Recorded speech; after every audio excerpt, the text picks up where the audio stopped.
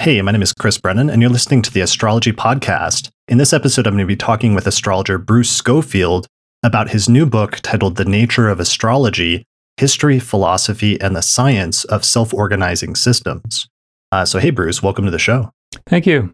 Hi. Yeah, thanks for joining me today, and congratulations on the release of the book. I literally just finished reading it this morning before we did this interview, and I'm honestly, legitimately pretty blown away. So I'm excited to talk to you about it today. And first, just wanted to say, congratulations, because I realize this book is kind of like your magnum opus, I think. And I not that I didn't expect that going into it, but I didn't really expect to read almost like this summation of a person's life work in astrology to a certain extent to be in there. And I realize it's not everything you've ever done in astrology, but certainly there was a tone to it that seemed like you were trying to make this like a really great book. Well, I was trying to answer the question that I've had for about 60 years now, which is, what is astrology? And, I've approached it from a lot of different angles. And I thought, before I started, falling apart physically or possibly mentally, I needed to get something written. And the pandemic helped a little bit. I was able to get more done then. So Nice. I'm glad I got it off my chest, and it's out there. I still have other thoughts as well, but I was primarily trying to answer the question that I've had for so long. What is astrology? What is it? How did we get there? Why is it, marginalized? Those are big questions. Yeah, and the book is roughly divided into three specific parts. Right. And could you just briefly summarize what those three different parts are? Yeah, they're kind of standalone in some ways. You probably could make 3 books out of it, but the first part is trying to show that what astrology is measuring is pretty much the same thing as what some of the other sciences, particularly biology and geosciences, are trying to measure as well.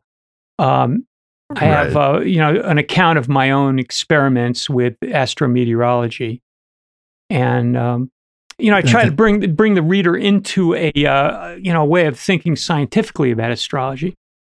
Yeah, and it seems like one of the things that's really unique about your book, and right away from chapter 1, you get into it, is contrary to the prevailing trend over the past 2 or 3 decades, you explicitly try to argue that for some sort of causal mechanism behind astrology, and that astrology, you open the book basically talking about a number of different ways in which the Earth itself and its inhabitants are influenced by different things going on in the solar system or in the universe.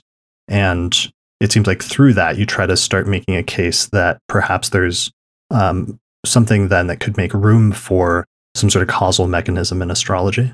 Yeah, I'm not really arguing that astrology is entirely, or even, I'm not saying that astrology can be based on physical mechanisms, but I am pointing out there are plenty of physical mechanisms we already know about that kind of fit that bill. I'm putting that out there. I'm not taking a physicalist position, I'm not necessarily a materialist. I'm not taking an idealist position that the universe is all consciousness. I'm basically saying, I don't know. I'm really more of a naturalist, that I'm the kind of guy that's out there studying what's around me and, trying to see it as, all part of one larger scheme. Right. But yeah, you're right. There does seem to be it does start off in a way that would imply that there are physical mechanisms to astrology, because there are quite a few. Well, and also because later in the book, you explicitly go out of your way to reject the model of astrology that tries to contextualize it or view it within the context of divination. It's become so popular over the past 3 decades through the work of Geoffrey Cornelius to a major extent, but also some other astrologers that have followed him. And so I guess that's why I got the impression that you were trying to look at the other side and you're trying to present a case for a more naturalistic view of astrology that views it as like a natural property of the cosmos, rather than something that's purely linked to religion or divination or magic or other things like that? Yeah. Did you notice that my image is now frozen? I can't seem to move I can move my neck in this reality here, but not in the. Anyway, yeah. In regard to the idea that astrology is divination, I just think it's a counterproductive idea. It's divination is not really explained except maybe in the context. Oh, look, I'm moving again. Except maybe in the context of Neoplatonism or some kind of Hermeticism. It's to me, it's like that's too easy of an answer. It gets you off the hook. It's divination. We don't need to really explain what divination is. And I think one of the things I say is that what people call divination is largely the activity of the subconscious, and which we know a little bit about, intuition and maybe some extrasensory perceptions, could be added to that. What I'm really trying to say is that astrologers have faced this issue of what is astrology for a long time, and in modern times, the explanation as divination, I think, is a weak one. That's all I'm really saying. I think you also sort of give a similar, albeit slightly lighter treatment to synchronicity as like an explanatory mechanism for astrology. And I think you call it like a non-explanation for astrology, or a non-mechanism at one point. Yeah, and I also say that Jung dropped it himself. He was going to publish on it. And then when he heard about some of the work that I think John Nelson and maybe Jane Blizzard and a few others were doing with planetary alignments around the sun, correlating with solar storms and radio interference, that sort of thing, he kind of dropped it. Yeah, I mean, I think I did a previous episode with Kieran LeGrice where we explored how, like most astrologers, Jung entertained a number of different theories for how astrology worked during the course of his life. And in the end, had at least like 10 different theories that he entertained at different points. Yeah. And he hung around with some physicists, Pauli and a few others probably. And, so he was a scientist, he was looking for answers, and not, it's when you're doing that, you don't really jump on any one bandwagon or another. You keep your mind open to different things. Right. So, so the explanation of synchronicity as an explanation, I think, is really not much better than the Stoics' explanation of sympathy. Sure. It's an interesting idea, but where's the evidence? Yeah. So I just want to circle back though. Your book is unique to me because you're one of the only major astrologers I've seen in recent times that is arguing that there may be some sort of mechanism behind astrology that is not pure. Or at least some of it. Or at least some of it. Yeah. Because, so that maybe that's... And I make that clear. Maybe that's how we should approach it, is that you do set up and try to revive the ancient distinction, that there may still be some validity to the medieval distinction between natural astrology and judicial astrology. And maybe that was your goal with the first few chapters, is to set up some instances where there's genuine celestial influences on earthly events, especially on biology, on weather, and other natural systems on Earth. Yeah. I like to make that distinction anyway. I mean, I think it's a good one. One of my big arguments in the books is I think astrologers ought to get rid of this idea that astrology is nothing more than a practice. I mean, I think that's really counterproductive. It's a subject.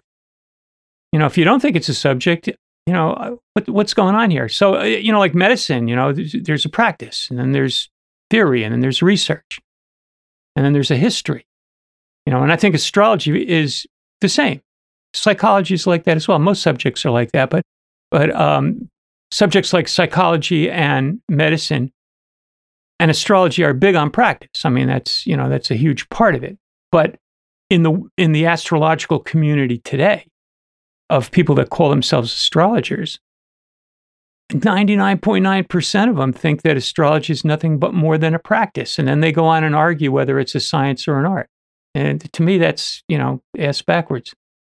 Sure. So you point out, you emphasize in the book how the majority of astrologers are practitioners of the subject, but that there's not, because it doesn't have, for example, institutional support, there's not a lot of focus on broader, for example, like scientific or statistical research, or even to a certain extent that broader attempts to provide a new philosophical and cosmological context for astrology, or to create a new overarching paradigm for it that meets up with modern science and other contemporary views about the world and the cosmos, that those are sort of few and far between.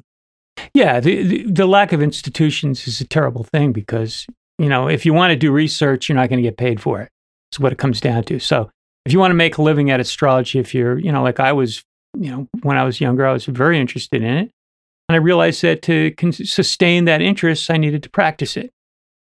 So I did that. You started a consulting business and went on for a long time. And it was very satisfying, but I always wanted to know these other things. And, I would break it down into basically two categories that could use institutional support: theory and research. And theory could be overarching, but it could just be a hypothesis.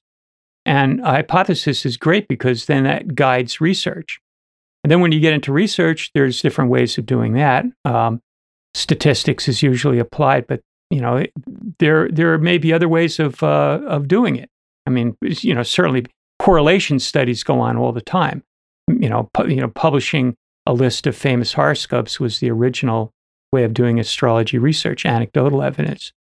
But there may be other ways of going about it. But those two areas, I think, really could use some help, and other people recognize that. Organizations like NCGR and ESAR were founded because of that. That recognition that there needed some, to be some attention paid to these topics. Yeah, and I think that's really important because that's something you emphasize, is how in the 1960s and 70s there was much more excitement and a feeling of potential in terms of astrological research, and astrologers were more interested, especially in attempts to validate astrology scientifically, and even set up, in some instances, organizations that were specifically supposed to be geared towards that, such as the International Society for Astrological Research or the National Council for Geocosmic Research. But at the same time period where there was that huge influx of younger astrologers into the community from the baby boomer generation who came of age in the 60s and 70s, and astrology became so wildly popular with the public, there was also the rise of major pushback against astrology from skeptics and scientists to a certain extent. And you sort of document to a certain extent in the book the history of some of that and how that sort of squashed some of the enthusiasm, at least in the astrological community, for pursuing scientific research of astrology. Oh, yeah, it was terrible. It was astrology went from being pretty respected in the 70s to, by the 80s, it was on the bottom shelves of the bookstores right after tarot cards. I mean, it really lost a lot of credibility and status, and I think that was because the self-appointed pit bulls of science that call themselves skeptics, went at it. It was astrology that largely created the committee for this, for the investigation of the claims. What is it? SciCop, Committee for the Scientific Investigation of the Claims of the Paranormal, something like that, right? That was a result of fear of astrology, right? Astrophobia. Right. Well, and wasn't SciCop partially founded as wasn't one of their first tests to attempt to replicate supposedly Goklan's studies of astrology? So therefore, and they cheated. Right. That's one of the great sort of like terrible incidences that happened, which was they initially replicated his study, but they were so convinced ideologically that astrology couldn't be true that they were convinced that there must be a flaw. So they held back releasing their results, basically.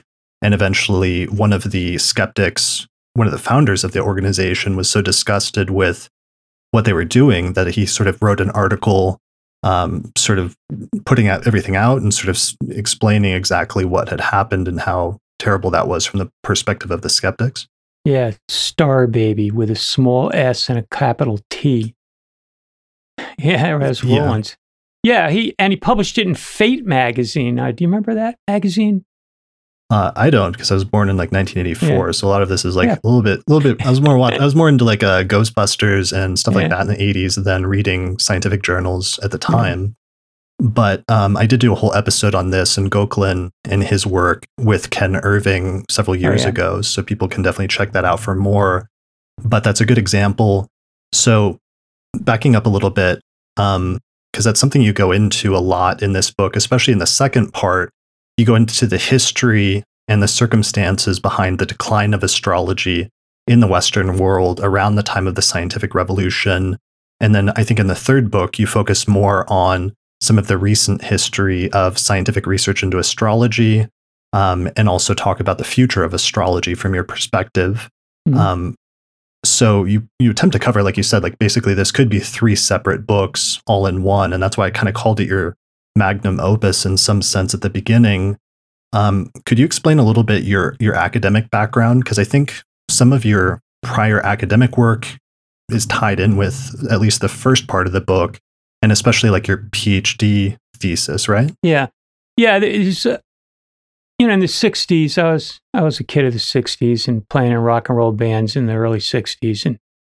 And I went to Rutgers. Started in 1966, but it was really hard to stay focused. I was a geology major, and then I changed to meteorology, but mostly I was getting stoned and taking acid and playing rock and roll. So I dropped out.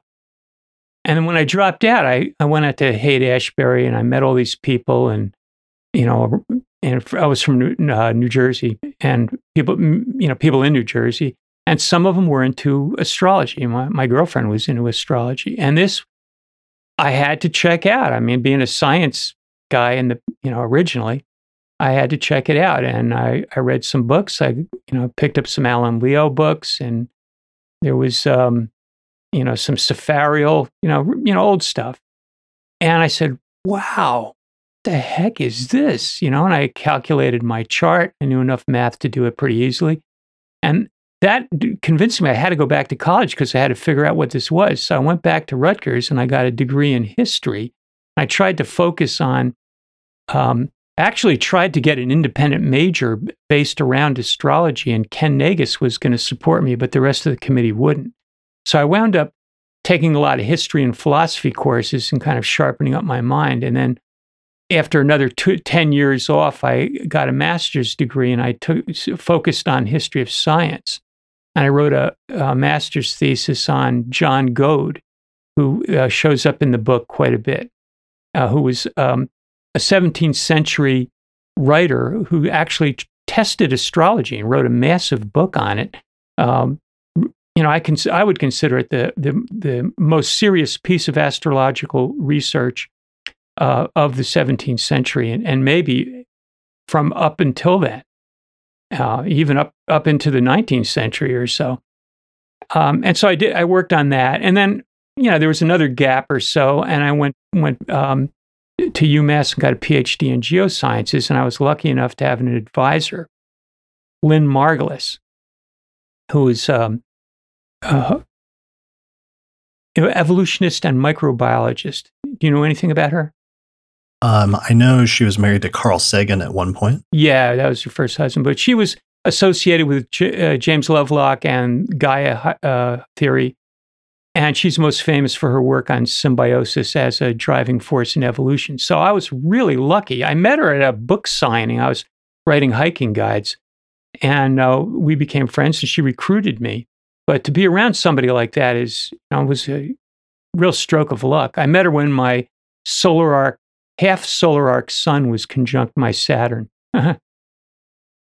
So yeah, she was a very intelligent woman, and very sharply focused. But she said, "Hey, if you do science, you can do astrology." And so I did my PhD thesis on astrometeorology, and I took the idea out of a book by Johannes Kepler called Tertium Interveniens, third party intervening, and I tested the Sun-Saturn aspects with weather and came up with evidence that showed there was a correlation. As far as the cause was concerned, that was more complicated. But so I have this academic background, but there was at no point during those 3 episodes in my life was I concerned with making a living from the academic work. So I went into it with the idea, okay, this is just a good way to learn. And it was great. I learned how other people learn. I learned a lot about other subjects. I learned a lot about the social sciences.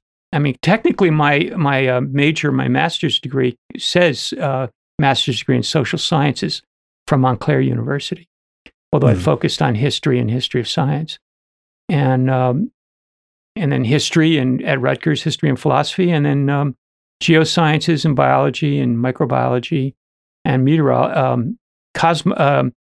climatology at UMass. So that's all that comes through in the book. You can see it, and I see a lot of the subject matter in those terms, which I think is very helpful.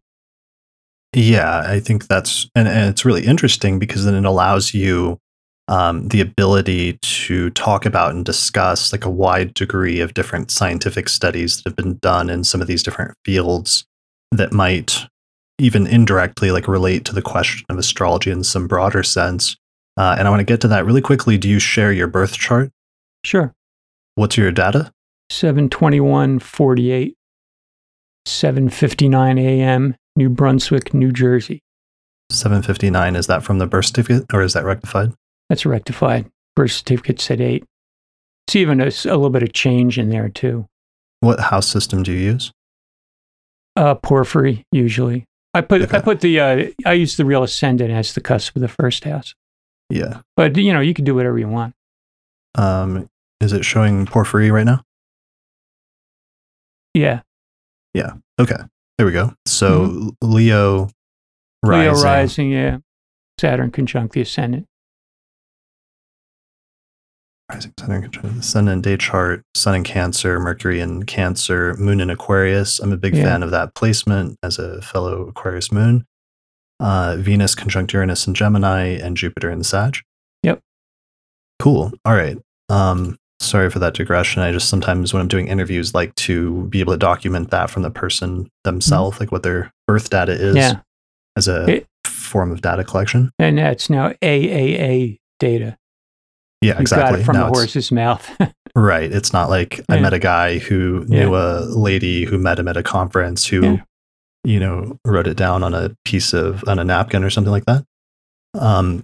So circling back, I want to talk before we move into like part 2 and part 3. I want to go back to and understand better part of what you were talking about in the first 2 chapters of the book, where you really did spend a lot of time talking about different, about the solar system, about the Earth, and different natural processes and ways in which there are different things like not just gravity, but electromagnetism that different studies have showed may influence biological life on Earth and other systems in different ways. What are some of the things that really, you could talk about in terms of that are kind of relevant in this discussion? Well, there's a lot of study in regard to solar and lunar influences. So if you just look at biology, marine organisms in particular are going to be sensitive to lunar fluctuations, partly because it causes the tides, and the tides change, hydrostatic pressure. But there's evidence that you could that they're responding to the light of the moon, the gravity of the moon. There's all sorts of connections there. There may be a transfer, from the gravity of the moon to the depth of the water to the phase of the moon to the amount of light that's coming through. But life is very sensitive to it. And some of that's been observed since, ancient times about how the moon affects the tides, or how there's different marine life that's affected by the moon in different ways. Yeah. It's an environment. One of the points I try to make, and I'm sure you've picked up on it, is that life evolves in a spatial environment, and that's what almost everybody talks about. If you take a course on evolution, they're going to talk about things like geographic isolation, or competition from other species, or changes in the environment itself, and so on. But there's a temporal environment. I mean, there's the alternation of day and night. There's the phases of the moon, and there are all sorts of fluctuations with solar cycles and orbital cycles that modulate the weather and the climate and so on. So this is a real thing. This is a real environment. The rhythms of the temporal environment, cannot be overlooked if you're going to understand how life has evolved on this planet. And it is the case that life has internalized a lot of these movements and motions and cycles, and built structures around them. I mean, the most obvious one is that we sleep at night and, we're up during the day usually. And Right. we have probably about 200 or 300 other circadian rhythms running off that one. But there are lunar things and so on. Humans are, a little more disconnected from nature these days, so we may not show all the, consistently all the rhythms that potentially existed 200,000 years ago. Right. But that's really important points. Your point is that life evolves not just in a spatial context, but also in a temporal context. Yeah. And one of the ways that looking at the temporal context that life evolves could be through different things that are going on in the celestial environment, since the celestial environment has always been one of the primary ways of measuring time or measuring temporal states or temporal movements. Mm-hmm. Yeah. Yeah, I think these, especially with cycles, these are like, pegs in the flow of time, and organisms learn to recognize them and remember them, and then build structures around them. Right. The most obvious ones are, things like reproduction, and metabolism, things like that. So let's go into some of that. Let's not take anything for granted in terms of the audience. Since audience, let's just pretend doesn't know anything about what we're talking about the book. What are some other instances, even not human ones, of, like you said, that phenomenon of life internalizing the sky? Yeah, well, the classic example would be the circadian rhythm, the alternation of day and night. And there was a long debate as to whether the organisms were actually reading the light and day, or there was just some kind of natural rhythm. And I've always seen this. This was a debate that went on for a long time, and it was called the debate between the exogenous and endogenous, mechanism, circadian mechanism, the outside or inside, right? And the answer is both are going on at the same time. But what has happened is that these clocks, you could call them biological clocks, have evolved, and they've evolved separately in different organisms at different times. So it's not one that was passed on and inherited. Where in the cell you have these special clock cells, and they produce a certain protein, and when the protein gets up too high, it turns off a function, and then gradually that protein is absorbed, and when it gets too low, it turns back on. So it's a thermostat. So, from single cells on up to complex, megafauna like us, we have these cells that are basically replicating the cycle of day and night internally. And they're doing it with like a thermostat-like mechanism. And it sets a pattern. You can take somebody, they did these experiments where they would take people and put them underground for a month or longer and just leave all lights on and see what happened. And they would, what's called free run. And they would settle into a pattern that was slightly, I think, I'm not sure, I think it was slightly more, well, actually it would vary, but I think in general it wasn't exactly 24 hours. It was near that. That's why circadian means approximately, circa day, that sort of thing. So what that proved was that there was an internal mechanism that could clock this time that closely approximated, but didn't exactly equal the rotation of the Earth. And further, the fact that it didn't equal it was actually a good thing because that allowed for phase resetting once the organism is exposed to the source of the timekeeper, in this case, day and night.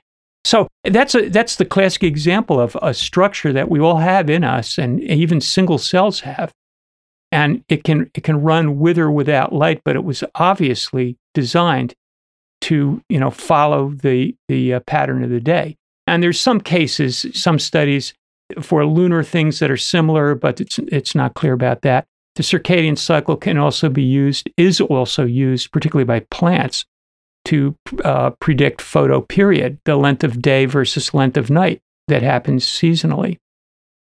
And it's so sophisticated that even organisms at the equator can do that, even with the very subtle changes that occur there. But they can do it. And the length of day and length of night, of course, classically gets translated in astrology into something like the tropical zodiac. Exactly. Photoperiod, is what it's called by biologists, but astrologers could say tropical zodiac. Yeah. So, and then one of the points you make in the book is that some of these different potential influences or ways in which some smaller organisms may be influenced by different things, not just like gravity, but I think you also mentioned the possibility of electromagnetism at a certain point, that life, so these smaller organisms, sometimes life can be sensitive to very minute changes in the environment. But then when you go up the food chain, that if like little organisms are being influenced by certain things and their behavior or certain things are being influenced by that, and then let's say like a fish are hunting and eating those things, then it's affecting the fish in a certain way, and then whatever else is like feeding on the fish and everything else, so that there's this like a chain reaction sort of effect that happens in terms of the environment or in terms of nature. Yeah, that's true. The microorganisms get all excited, and then small fish start eating them, and then the big fish eat the small fish. Goes right up the chain there. And they all become entrained on, whatever that rhythm is. And fishermen know it as moonrise, moonset, and then also sunrise and sunset. But the fish will tend to bite more. And, it probably has something to do with the gravity of the moon stirring things up, very small microorganisms doing that. But we know that microorganisms and megafauna, are responsive to the magnetic field. You have these bacteria called magnetotactic bacteria, which are extremely common. They're all over the oceans and the lakes and whatnot. And they biomineralize these little tiny chips of magnetite, and they read the Earth's magnetic field and align themselves accordingly to find their ideal location in the mud, or in the water column. But other organisms birds navigate with that, and turtles and cetaceans. There's some argument about whether people have it or not, but there's been some studies that show that if you take kids out of the city blindfolded and put them in the woods, they can kind of figure out what direction, it is back home, that sort of thing. That's a really funny study. That's one of those funny areas of science, of the things of like, we could test if there weren't like moral restrictions on certain things, right. But that we don't or can't, just because you can't, just round up some kids and just like let them go in the woods and see what happens. Yeah. And then there's every few weeks I come across some weird study. I found one just when I was getting to the end of the book there about, dogs aligning their body with the magnetic field, before they take a dump. And they point in a certain direction. So they're obviously reading the magnetic field. Right. Or less grossly, like I think you also mentioned at one point that there's been an observation that sometimes animals will react around the time or sometimes shortly before earthquakes occur, and that there's been speculation about them reacting to different subtle things that are maybe not, that humans are not picking up, but that you start seeing in animals prior to major earthquakes happening. Yeah, that's in China. They pay a lot of attention to that. Have used that for earthquake prediction, but it is apparently true. Other people have looked at it. The animals might sense. If there's pressure building up in a fault, they might sense some kind of electrical change. A lot of times if you get quartz in the rock, say it's granite, and there's a lot of pressure on it, it could be something that's readable by the organism. But, this all comes back to the idea that, from cells on up, life is pretty sensitive to very subtle influences. Electromagnetism is, what we're talking about now. It's all over the place, and it comes in different, cycles. And, it depends. The moon is modulating the magnetic field around the Earth. The solar wind hits the Earth's magnetic field and stiffens it up, and then the moon is going around that, and that modulates it a little bit. So there's all sorts of things that go on. There was a guy, what's his name, Zane. Anyway, he was interested in that and showed in a couple articles that were in the Mountain Astrologer years ago correlations between lunar aspects and very slight shifts in the Earth's magnetic field as recorded at certain stations. Okay, so that's really cool. And one of the things this brings up that you mentioned in the book at one point is that even though we think of space and we conceptualize it as empty, there's actually like a lot going on out there in terms of our environment in the solar system. Yeah, they call it plasma now. There's all sorts of particles zooming around in space. It's not as empty as people thought it was. So this is a whole area that's just beginning to be explored. Exactly what effects it has on the Earth, is another matter. Then there's always gravity, although it's kind of a weak force compared to some of the others. But the study that I did that correlated weather records with Sun-Saturn oppositions. Now, a Sun-Saturn opposition means, looking at it geocentrically, is that, we see it as the sun on one side and Saturn on the other side. From the heliocentric position, it's Sun, Earth, Saturn. So basically, that is when Saturn is closest to the Earth, and it's, in the Earth's annual orbit around the sun. Anyway, so I took that. I went through a lot of other things before I got to that and decided to focus on it. And I correlated it with weather temperatures in different parts of the country and the world, really, and found that in certain sections there was a drop in temperature pretty consistently. And I would stack these over top each other like 100 years of records. So I was able to show that was pretty significant. And I did this for my PhD thesis, and the committee was, kind of impressed by it. But how do you explain it? Now, I calculated what Saturn's gravitational influence would be relative to the sun's, and Saturn's is less by 4 orders of magnitude. It's much lower than the gravitational effect of the sun. But some people have told me that was not that bad. That was something. And, you begin to wonder that, maybe these very small forces do account for something. And maybe in this case, it's the weather system that we're looking at. And what I found is the effect was very strong when Saturn and the sun were near the equinoxes. And when they're near the equinoxes, they're due east and west. And so they're at 90 degrees to the poles. And so maybe at that point, the gravity was such that it was enough to flatten the Earth's atmosphere out enough to push down a cold cell.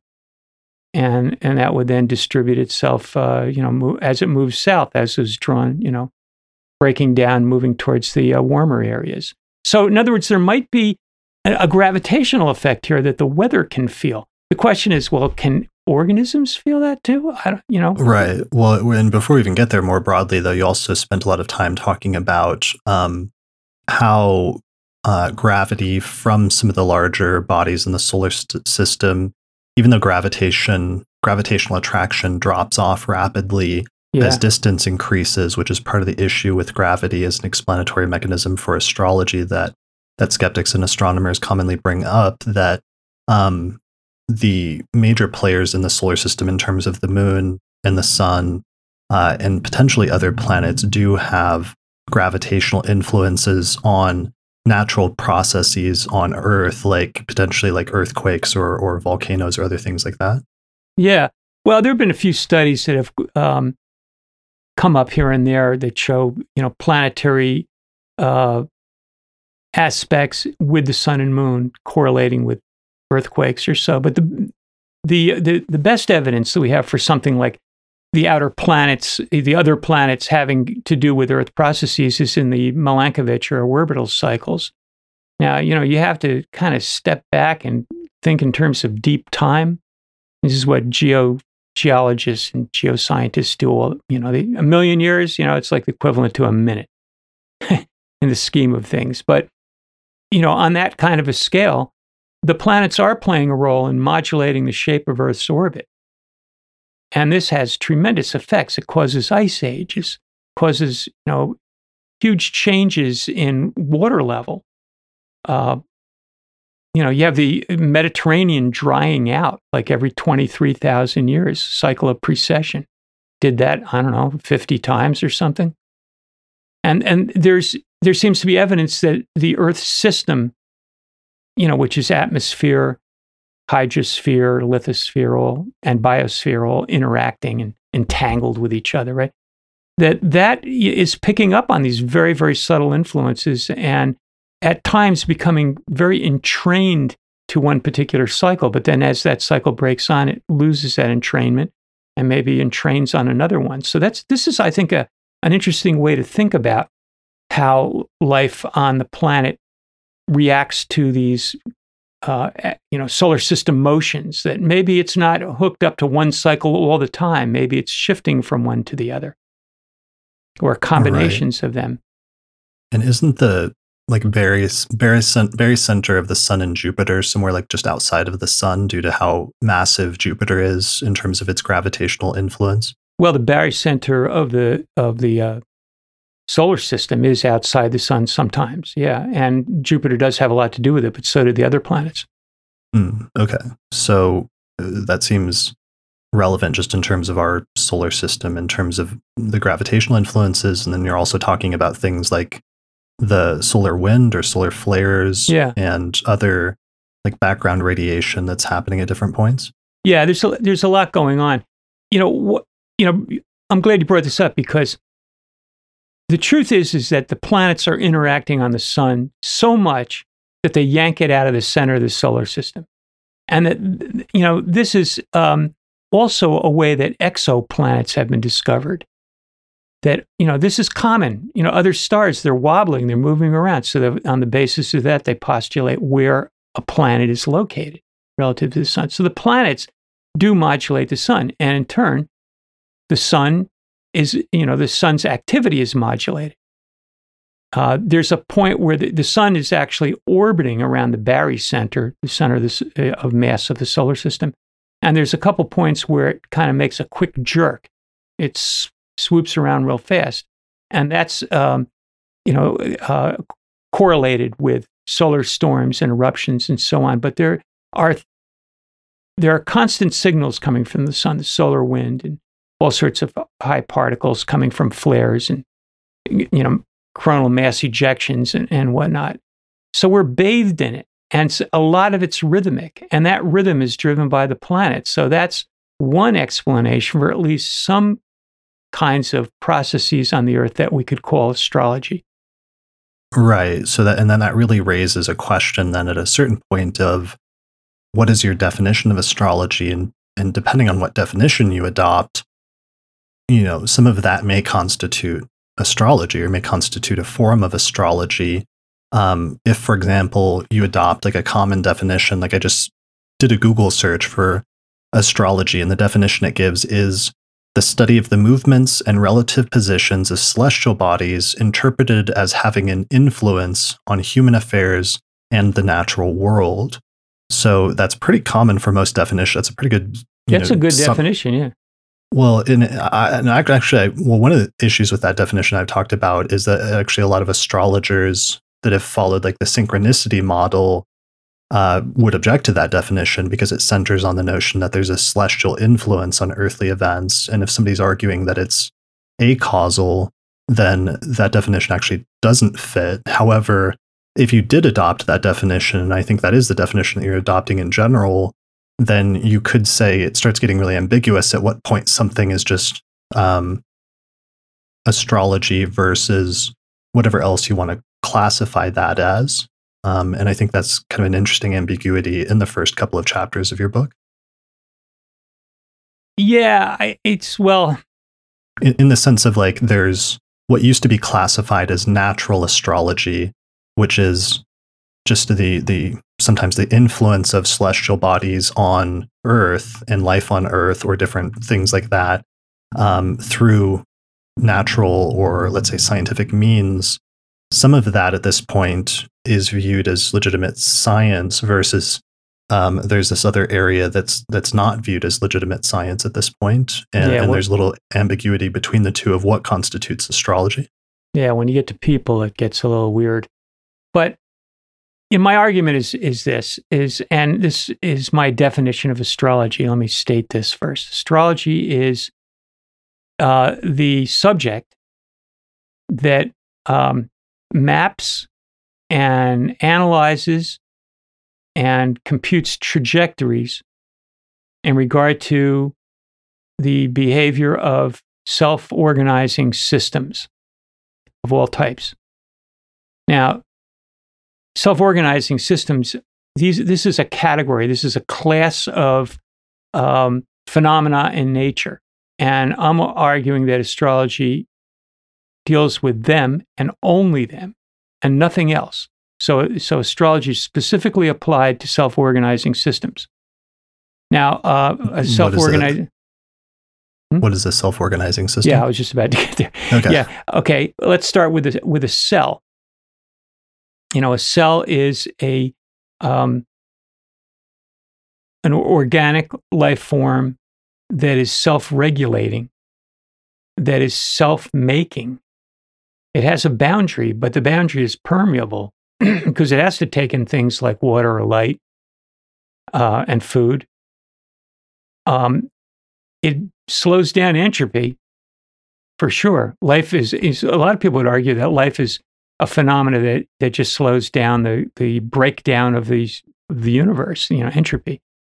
Something that, in other words, like something that resists dying or has a self-preservation as a motivation. Yeah, and it has a way of harnessing energy. Like, for example, in photosynthesis, you have the creation of energy from sunlight.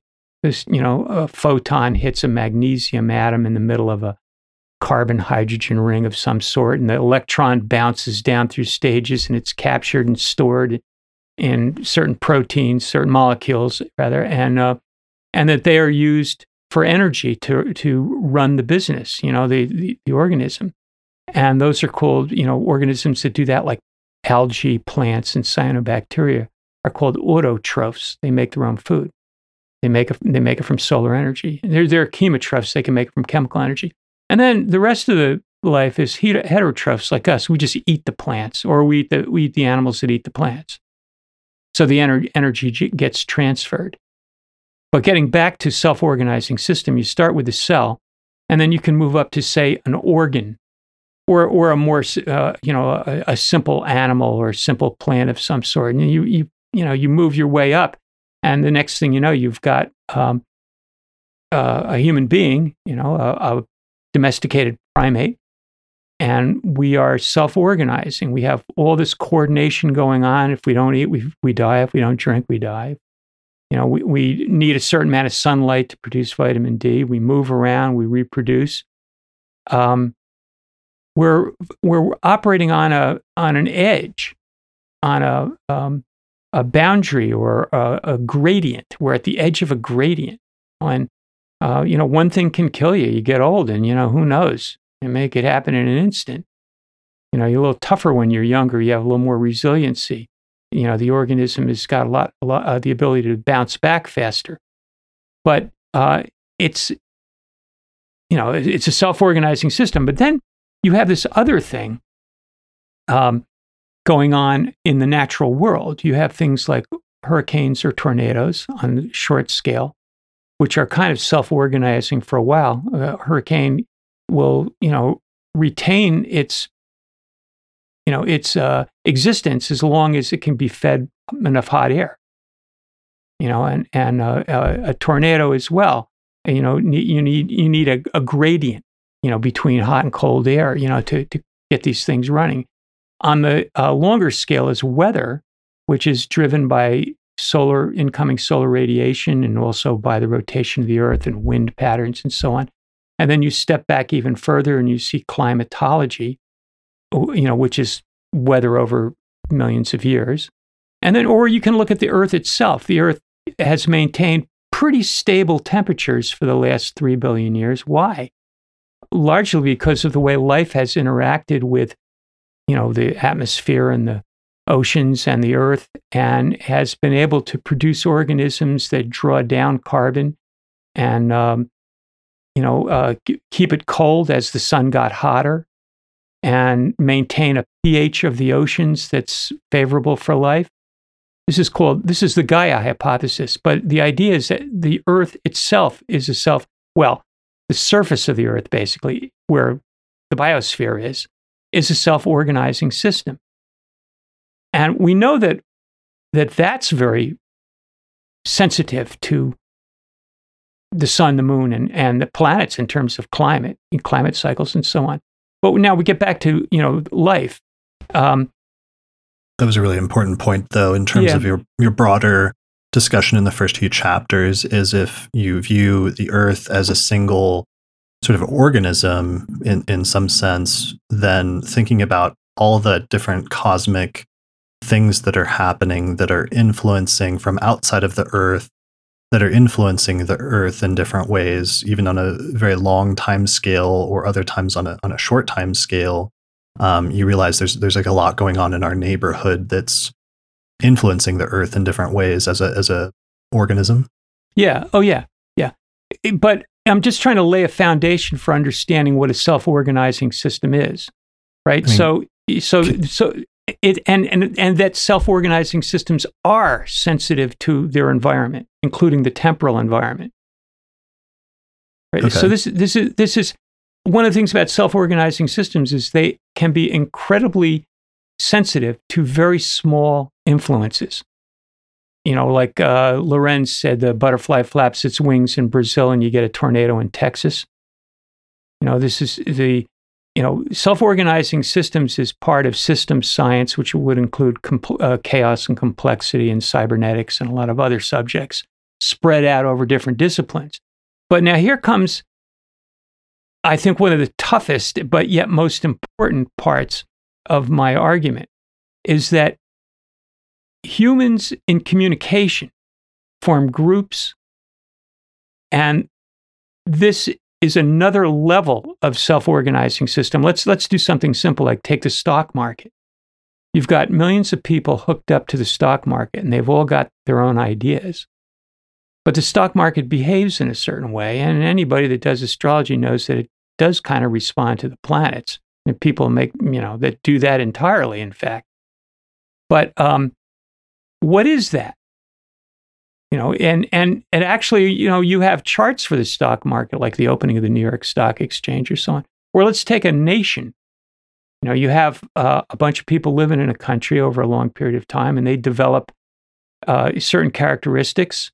There's a thing that we call a national character, and it's remarkably stable, even though the people don't live, very long. The nation goes on, people drop off, new ones come in, but the character is fairly stable. There may have been an origin point for it. We could have a chart for that. But it's a self-organizing system. Any kind of group can produce that kind of an effect. And there are a number of writers, philosophers. In philosophy, it's called emergentism. And this has been going on for a while, for a few hundred years, I guess. People have been talking about emergence, something that comes out of a lot of people coming together, that has its own, it lives its own life, it emerges. And I think things like personality emerge from behavior and brain activity. And out of personalities combined, something else emerges, which could be, the stock market or a nation state or, a community group. And these things are also sensitive to planetary influences. And this is what astrology is studying. And it may offer some insights into how horary astrology works. Right, because that's something you go into as you try to, you're not just trying to limit astrology to biological things with like natal astrology or to things like mundane astrology and weather forecasting or other major natural events, but also you do try to make some room at a certain point in your model for electional astrology and horary astrology. Yeah. I talk about that a lot. And I try to explain them in the content text that I was just describing. The idea that we have these higher order self-organizing systems that emerge out of, in the case of humans, out of human mental activity and communications, and that they are self-organizing in their own way. They're not physical, but they're based on physical. They come out of physical. Whether they exist when all everything physical disappears. I'm not sure about that, but what I'm drawing attention to is a subject area that has been worked on and is taken very seriously by a lot of people in philosophy and sociology and, other fields of inquiry. And I think that their ideas apply very strongly to astrology because what they're trying to describe is the nature of these higher order, self-organizing systems. Meta-cybernetic is what one author calls them. That they hold together. They have some coherence on a non-physical level. This is a broad topic, and it's not located in any one subject area. It like system science in general, it's spread all over the map. What would be an example of something that is not a self-organizing system for contrast? A block of wood, or a rock, or how fast a rock falls, or the flow of electricity through a wire. I mean, these physical things that physics tackle are generally not self-organizing systems. Now, physics has had a hard time tackling self-organizing systems, and they have tried, and that's where you get chaos and complexity, two subject areas that are mostly handled by physicists and mathematicians.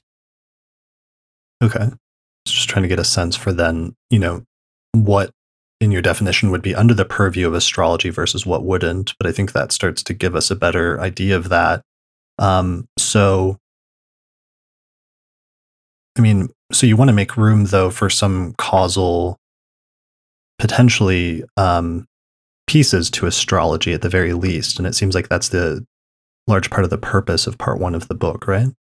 Yeah, I wanted part one to kind of set a base level, that there are things in the physical world that do correlate with astrology, and also that as when you look at the components of astrology, they basically capture what the biologists and chronobiologists and geoscientists have been finding, particularly the biologists, that photoperiod is important and that phase is important.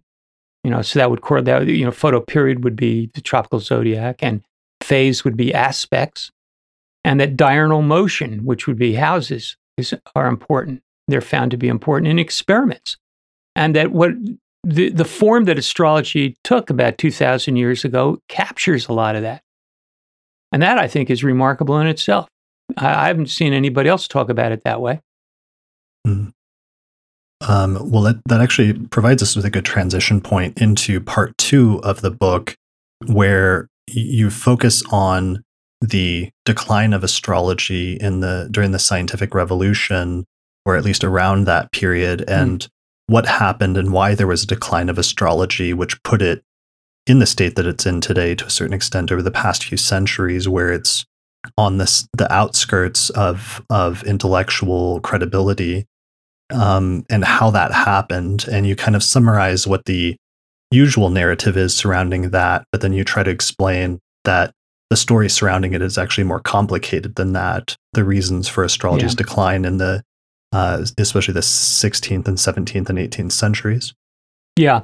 The standard model, as it's taught, or as it's assumed, is that Copernicus showed that the Earth was orbiting the sun, and that killed astrology.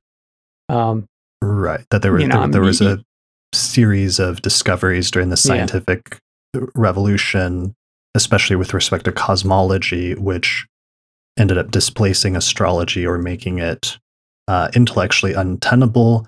Or often there's also a separate presumption, which you also address, which is that astrology was tested scientifically during the Renaissance and found to be false or lacking. But in fact, that wasn't really true necessarily either. Yeah. Well, yeah. First of all, there was a number of astronomical discoveries, plus Copernicus. He has a theory that the sun was, more or less the center of the solar system. But there were some discoveries, and a couple of them were novas that were determined to kind of contradict Aristotle's idea of, kind of barriers between the different spheres of the planets. And then you had Galileo with his telescope seeing things like spots on the sun and the phases of Venus. So you had a lot of these that discredited the old models of Ptolemy and Aristotle, which, when pressed, astrologers would say that this is backing up their work. But I argue that astrologers in general have not been that concerned with theory, and that astrologers are actually pretty quick to get on the Copernican bandwagon. They were promoting it out before a lot of other people were. So you really can't say that, these changes in astronomical theory were really killing astrology. They made a difference, but they weren't killing it. What killed it was probably more attacks from, the church, issues over fate and free will, and the fact that the new science as it developed was pretty good, and it was kind of a brain drain, and astrologers were left with just doing practice. In the past, it was the same guy was usually an astronomer, an astrologer, and a mathematician. And that went right through the Middle Ages pretty much. But by the Renaissance, things were changing around a lot. A lot of roles got messed up. Let's get into all this because in the last episode, I did an episode talking with the rough title right now, I think it'll be released under, is Explaining Astrology to a Skeptic. And I was talking about it for an interview with a science journalist. And that I did talk about how in the 2nd century, Ptolemy, who was like a polymath and wrote these major academic texts on a number of different fields of natural science that became authoritative, that he kind of set the paradigm not just for astronomy in the 2nd century that lasted for over 1,000 years, but he also, as a result of being so authoritative as an astronomer, also wrote a very influential, perhaps the most influential text ever on astrology, which also then he tried to provide a conceptual rationale for astrology that fit within his cosmology, and that many subsequent people followed that for a number of centuries, so that when you did get this sudden string of discoveries that disproved part of the Aristotelian cosmology that Ptolemy based his models on, that it did suddenly throw that paradigm of how astrology worked into disarray to some extent amongst intellectuals. Yeah, it did. Basically, Ptolemy's model was Aristotelian with a few modifications. Which were, and by that we mean it required things like the Earth being at the center of the solar system. Yeah. It required perfect circular spheres that each of the planets was on, perfect circles. It required like a crystalline structure in order for the planets to transmit motion or change through the planetary spheres to Earth and other things like that. Yeah. Yeah, it was the idea that you had this stacking of, like layers of an onion around the Earth, and each layer had its planet, and there was some unknowable prime mover in the back that would knock on the outside window, and the sound would be transmitted down to the center, which was where the Earth was, and under the orb of the moon. So it was called sublunar, and that explained astrological influences that were coming down. Ptolemy had a couple subtle variations on that. I think Schmidt translated one, Theory of the Planets, one of the early Project Hindsight translations. You're probably familiar with it. Right. But so the point is that, but Ptolemy wasn't the originator of astrology, and he was coming in like 2 or 3 centuries after the development of Hellenistic astrology and the form of astrology that's dominated the West over the past 2,000 years. What he did, the primary thing that he did, is he just adapted it and tried to explain it in a way that made sense within the context of the prevailing scientific paradigm of his day. Just like if, for example, there was like a polymath or a genius or like a Stephen Hawking type figure today who took astrology but then explained it and placed it within the context of modern scientific thinking and theories and made it seem plausible within the context of what we currently know about the universe. And then if 1,000 years from now, the scientific understanding of the universe changes and all of a sudden the old paradigm is thrown out, but then all of a sudden, to the extent that the astrology was attached to that paradigm, that it would accidentally then be tossed out at the same time if it was too closely connected with that paradigm. Yeah, I think astrology was connected with that paradigm, with the Aristotelian paradigm, with some modifications that Ptolemy used, to describe astrology. And then, of course, Ptolemy had worked out the mechanics of it. He had worked out a way to calculate where the planets would be. So that gave it some authority. But when, there were errors were creeping up by people who were doing much more exacting observations like Tycho Brahe, then that was just, another nail in the coffin of the Ptolemaic model of astrology. But what I'm saying is that wasn't all that important to astrologers, the ones that were practicing. And it was important to other people outside of astrology. Yeah, well, that's the point where I wanted to push back a little bit, because that's a really good point that you're making. And that argument makes sense, that it didn't matter to astrologers, and astrologers, as you pointed out, were at the forefront even of adopting some of those new astronomical changes.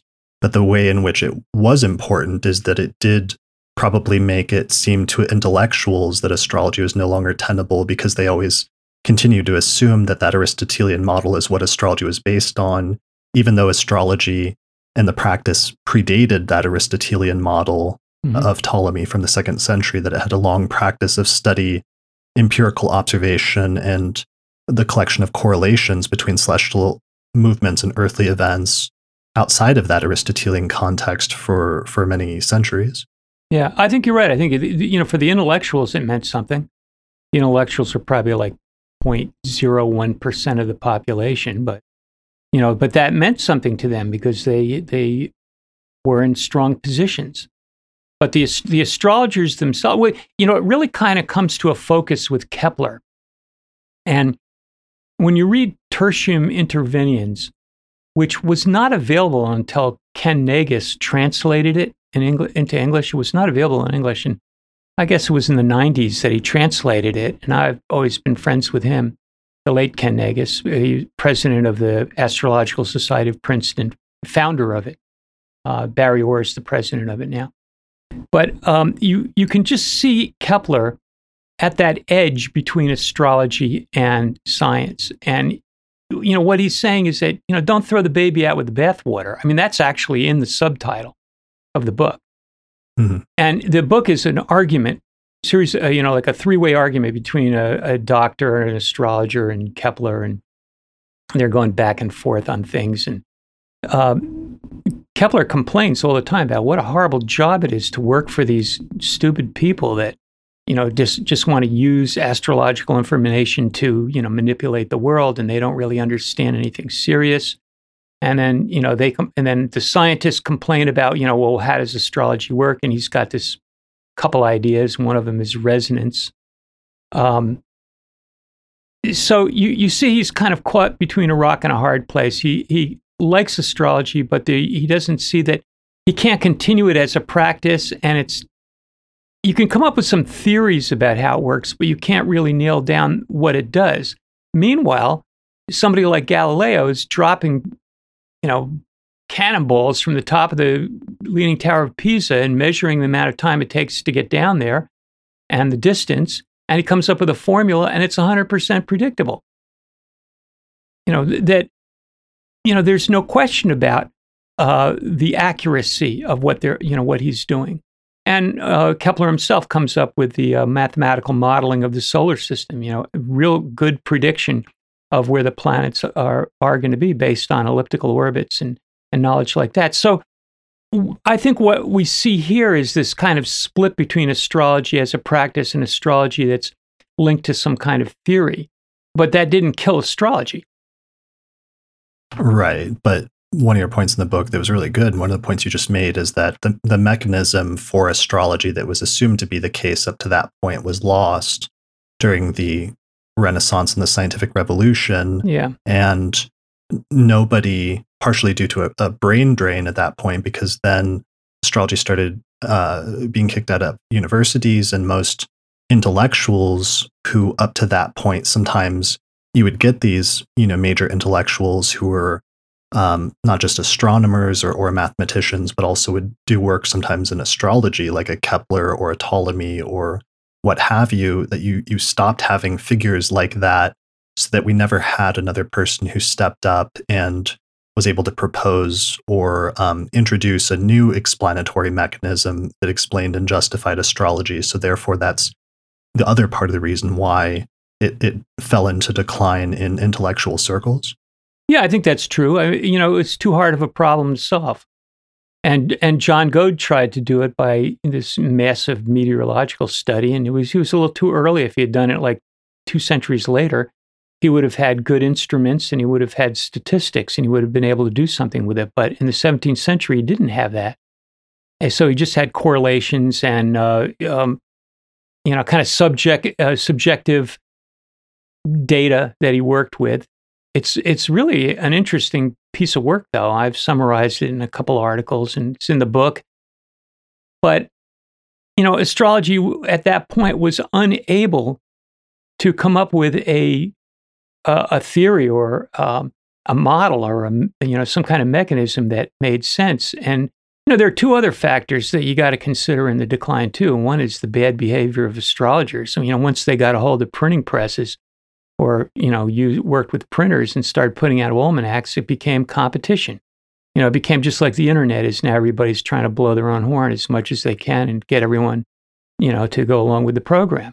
And so you had thinking of like Twitter and like the proliferation of social media and the ability for any astrologer or anybody calling themselves an astrologer to have a platform and to issue sometimes wild predictions about different things. That's kind of the analogy today of what you're talking about in terms of the explosion of things after the printing press, after the 15th and 16th centuries. Yeah, I think that between, from the printing press to, for the next 100 years could be compared to like the first 30 years of the internet.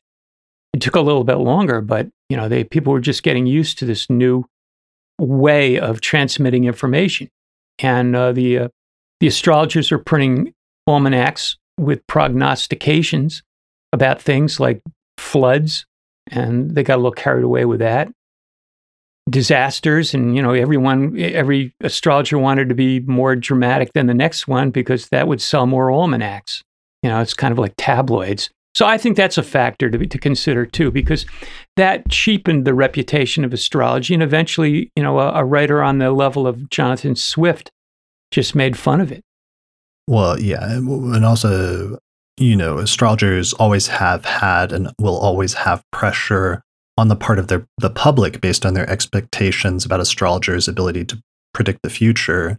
There is always that societal pressure on astrologers to attempt to make predictions about major events that are coming up in the future. So it was not merely sensationalism necessarily, but also I'm sure that played a role in terms of some of those predictions that were made. Yeah, I think so. I think that those problems could be avoided with good institutions, but we don't have those.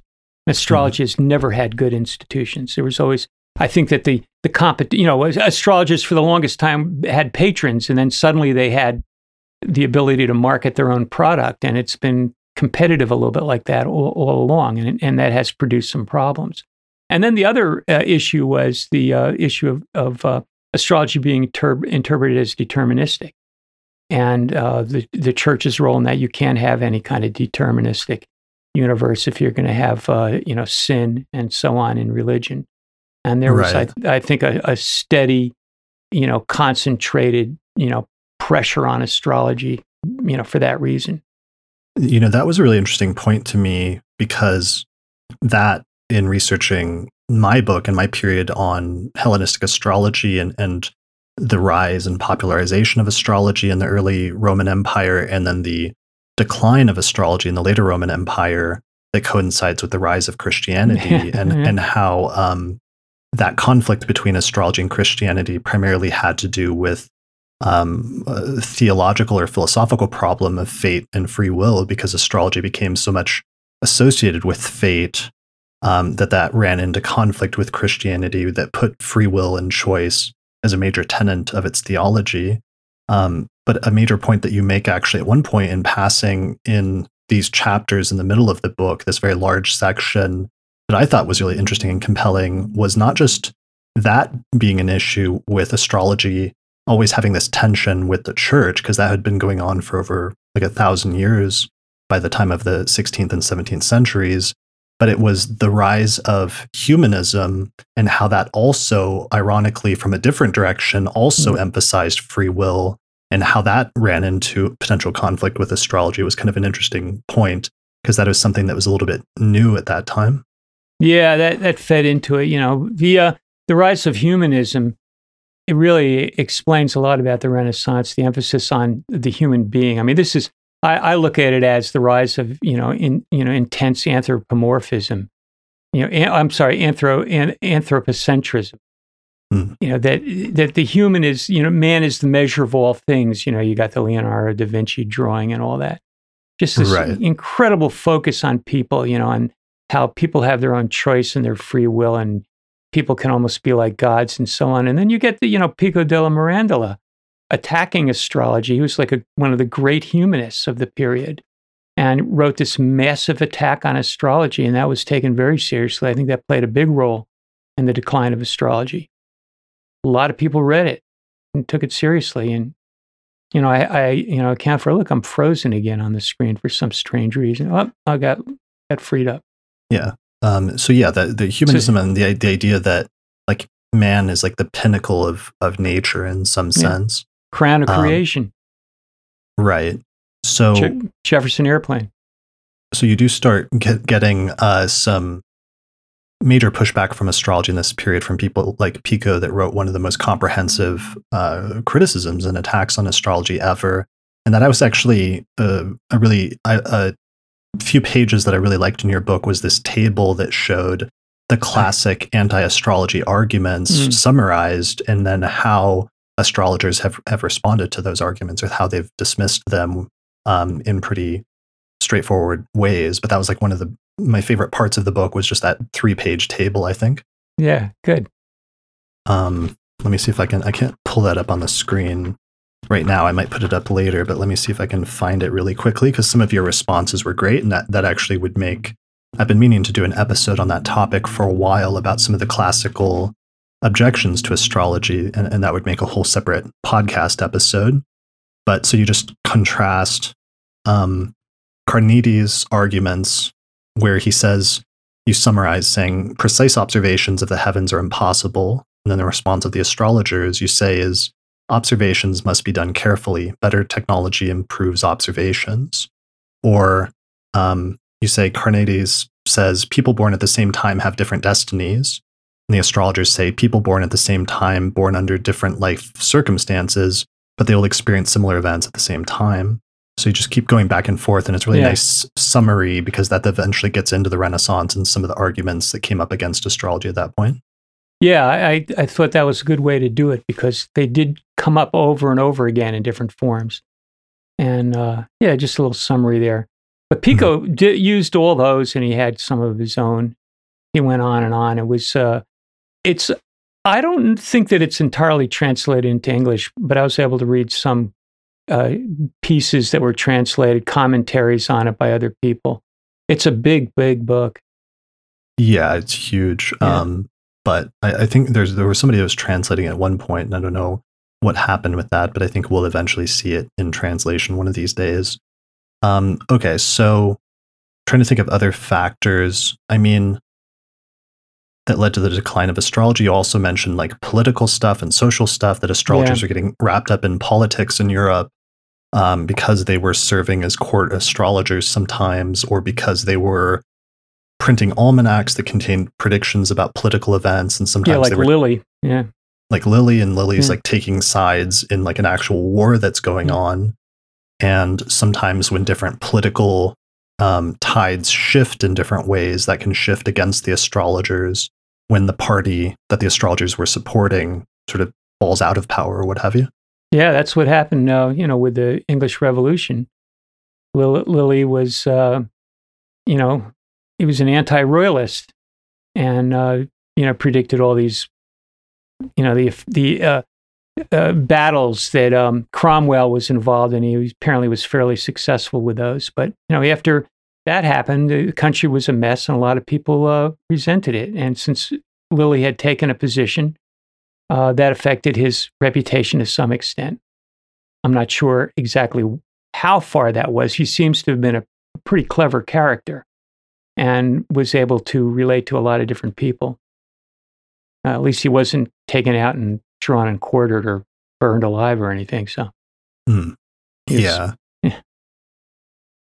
But yeah, you're right. I think that the social position of astrologers is important, and I think that with the rise of reductionist, mechanistic, and materialist science, and astrologers not having anything to do with that because they couldn't really test their subject material, given the knowledge and the means and the understanding of the time, the technical understanding. I think that the astrologers just found themselves more and more isolated from the higher levels of society, and basically, survived in the middle classes and the lower class. In the lower classes, as almanacs and, I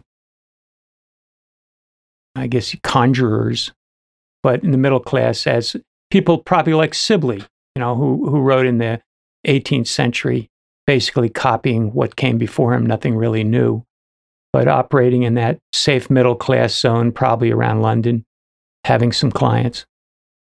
Yeah, well, there continued to be some practitioners of astrology that cast natal charts or did horary charts or electional or what have you, but that it wasn't operating in some of the same like higher level intellectual spheres as previously with figures like Kepler or Ptolemy or what have you.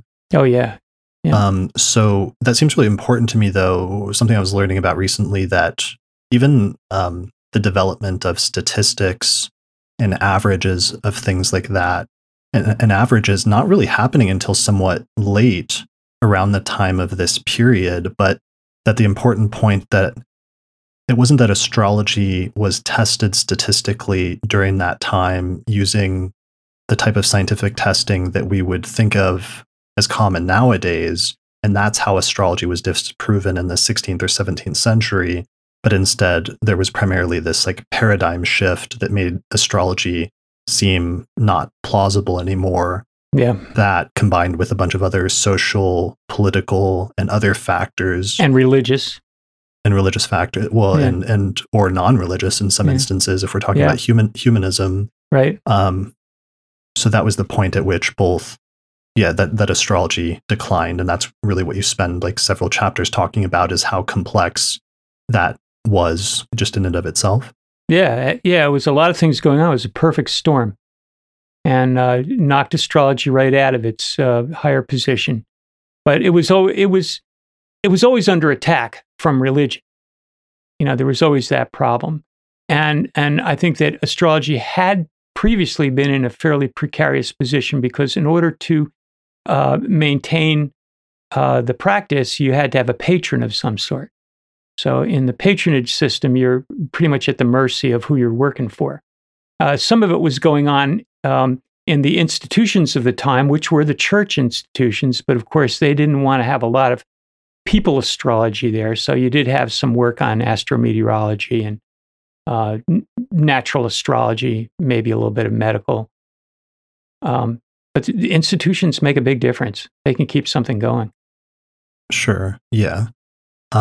So there's this decline of astrology, but in intellectual circles, it falls out of the universities, where there used to be chairs for astrology, and it was integrated into other fields like medicine. But then I think by the end of the 17th and 18th centuries, all of that's disappeared from universities.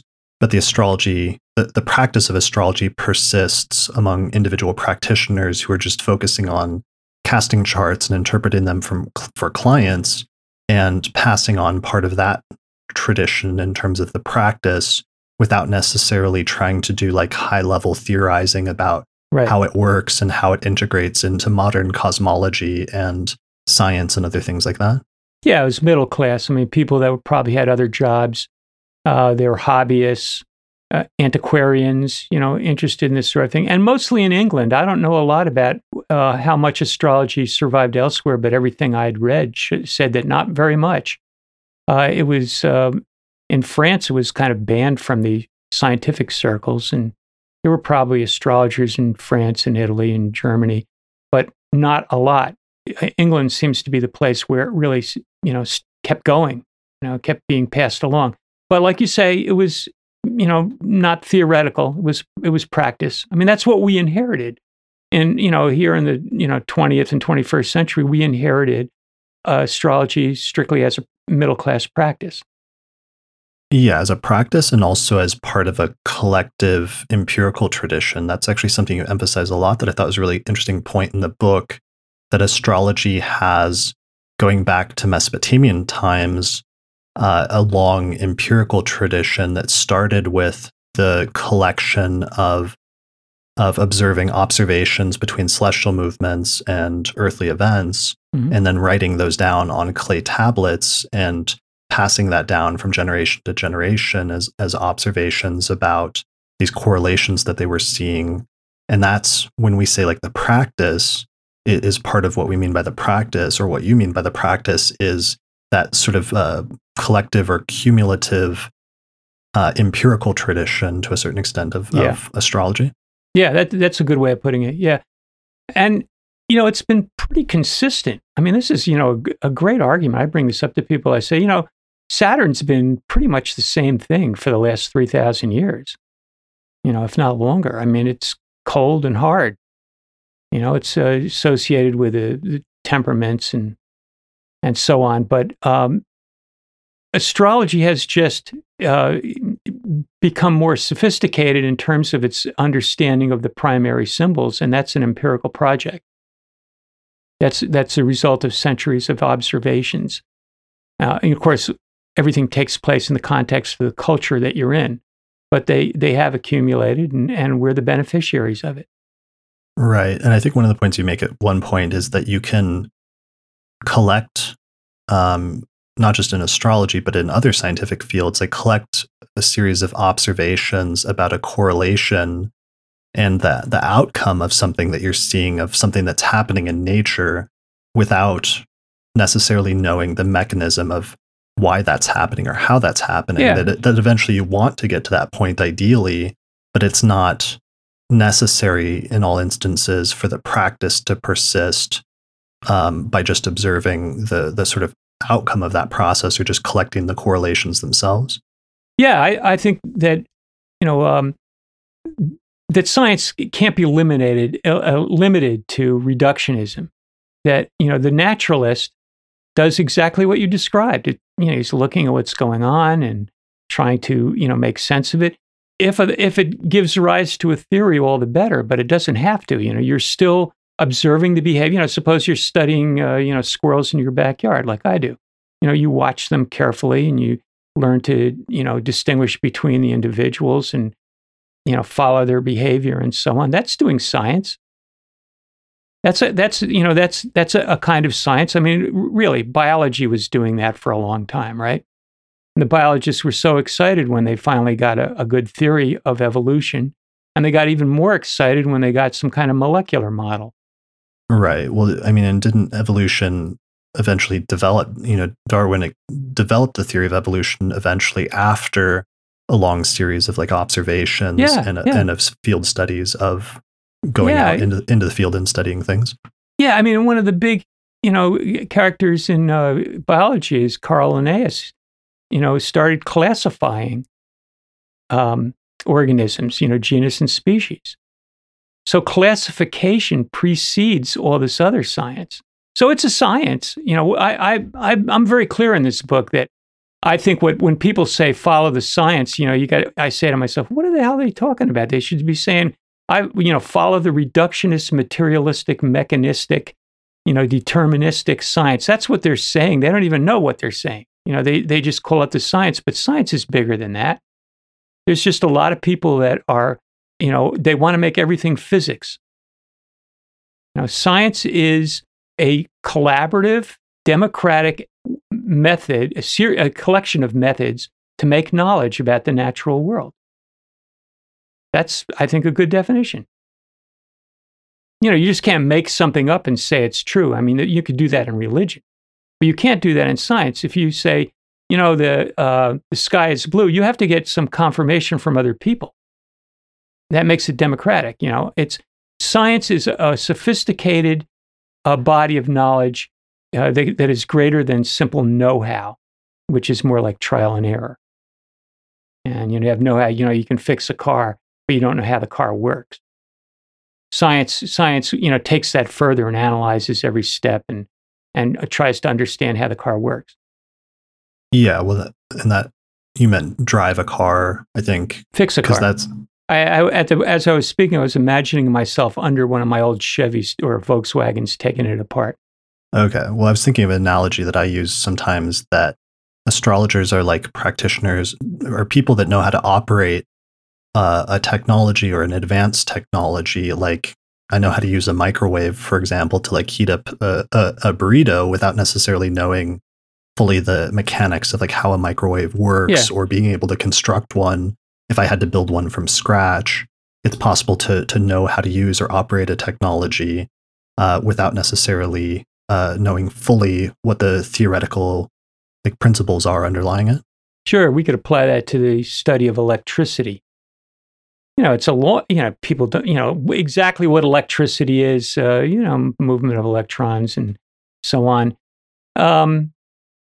It's an ongoing process, but they figured out what to do with it pretty quickly. You got electric light bulbs and motors and things like that, but they didn't really know what they were dealing with. They were dealing with a force of some sort.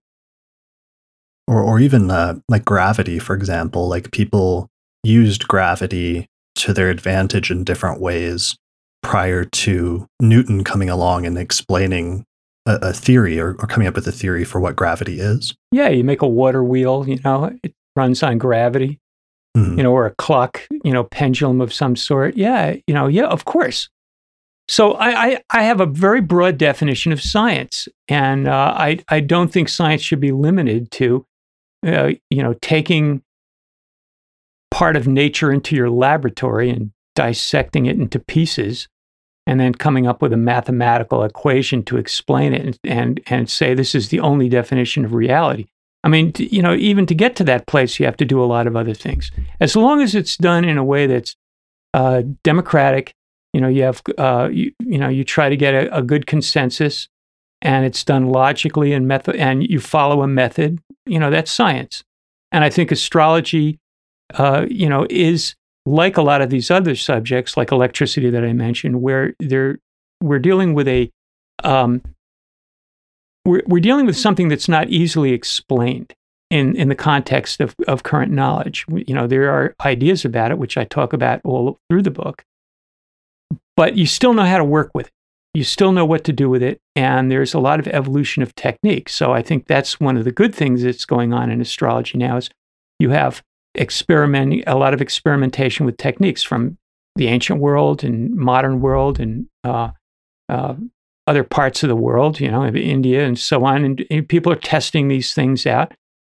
presumably the testing will get more rigorous over time. I think right now the field of astrology is in kind of a both an exploratory phase, and it's also in a phase where it's trying to gather itself together to be a little bit more coherent and create some institutions. All right, we're back from a break. So we've kind of covered what you cover in the middle of the book, which is the decline of astrology, and now we've started getting into part 3 of the book, where you focus on the history of the revival of astrology in modern times, some of the conflicts that have happened, especially with the skeptical and the scientific communities, as astrology has tried to reestablish itself as a respectable intellectual discipline. And then eventually you get into some reflections, some personal life reflections about your experience as an astrologer over the course of your life, as well as some statements about the future and how you think astrology is going to go over the course of the next century. Yep. So I was surprised by, like I said, as somebody that didn't come into the astrological field until I started studying astrology in 1999, and I was studying at Kepler in the mid 2000s, actually, partially with you. You're one of my teachers at Kepler College. I studied, but I wasn't around for some of the things that happened with the attempts to study astrology scientifically in the 1960s and 70s and 80s.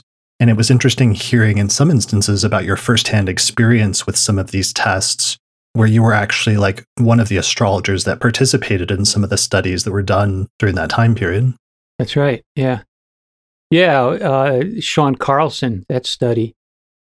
That was a terrible study. And yet it's because it was published in Nature, it's taken very seriously. These guys, they test one thing. In this case, they tested astrologers' ability to connect charts with personality profiles that were created by the California Personality Inventory. And I point out, that's like comparing apples to oranges. It's not really fair. And people tell me that he did the statistics wrong. I never checked them out. I don't even know if I know enough to be able to find those differences. But other people that seem to know have said that, yeah, that was flawed as well. But in any case, it got out there as kind of a nail in the coffin thing. It really showed that astrologers don't know what they're talking about.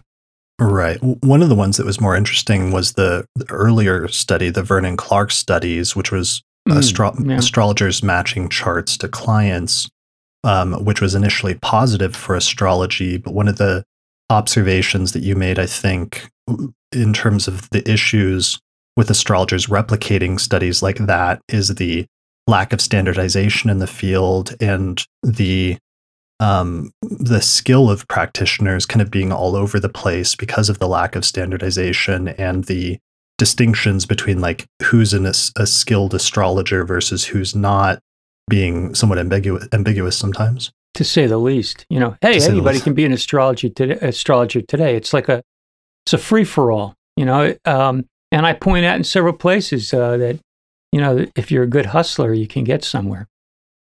I have Mars and Libra conjunct Neptune, so I've never really had the hustling instinct. I had other things going on in my mind, but I just stuck with it. I have persistence, and so I did manage to make a living at it for a long time. But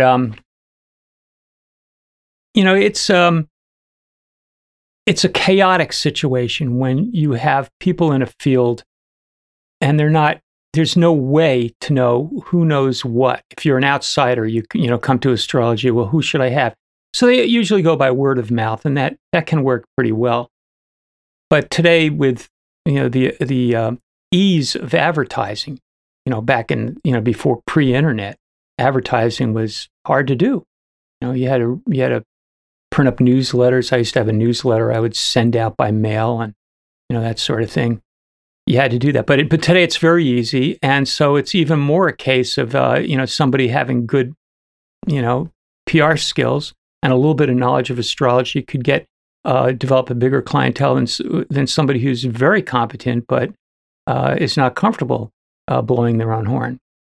So that's, I think, a big problem in astrology today, is that there's no way for the outside world to make sense of what the heck is going on. Right. And I think you said in one of the studies, they just kind of like collected astrologers from one local astrology group or something like that. Yeah.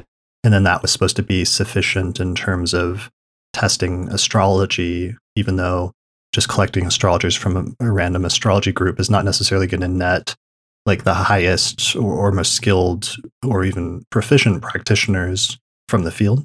Oh, yeah. That one in particular, I think it was in Ohio or something, Indiana or something like that. But this guy from a college goes out and he finds some nice people that have an astrology club, which I had never heard of, gives them a psychological test, probably similar to the one that was in Nature, the Sean Carlson one. And then, takes the results and shows that nothing happened. It's evidence that astrology doesn't work. And then that gets published in a psychological journal and people, refer to it and it gets around and it's ridiculous.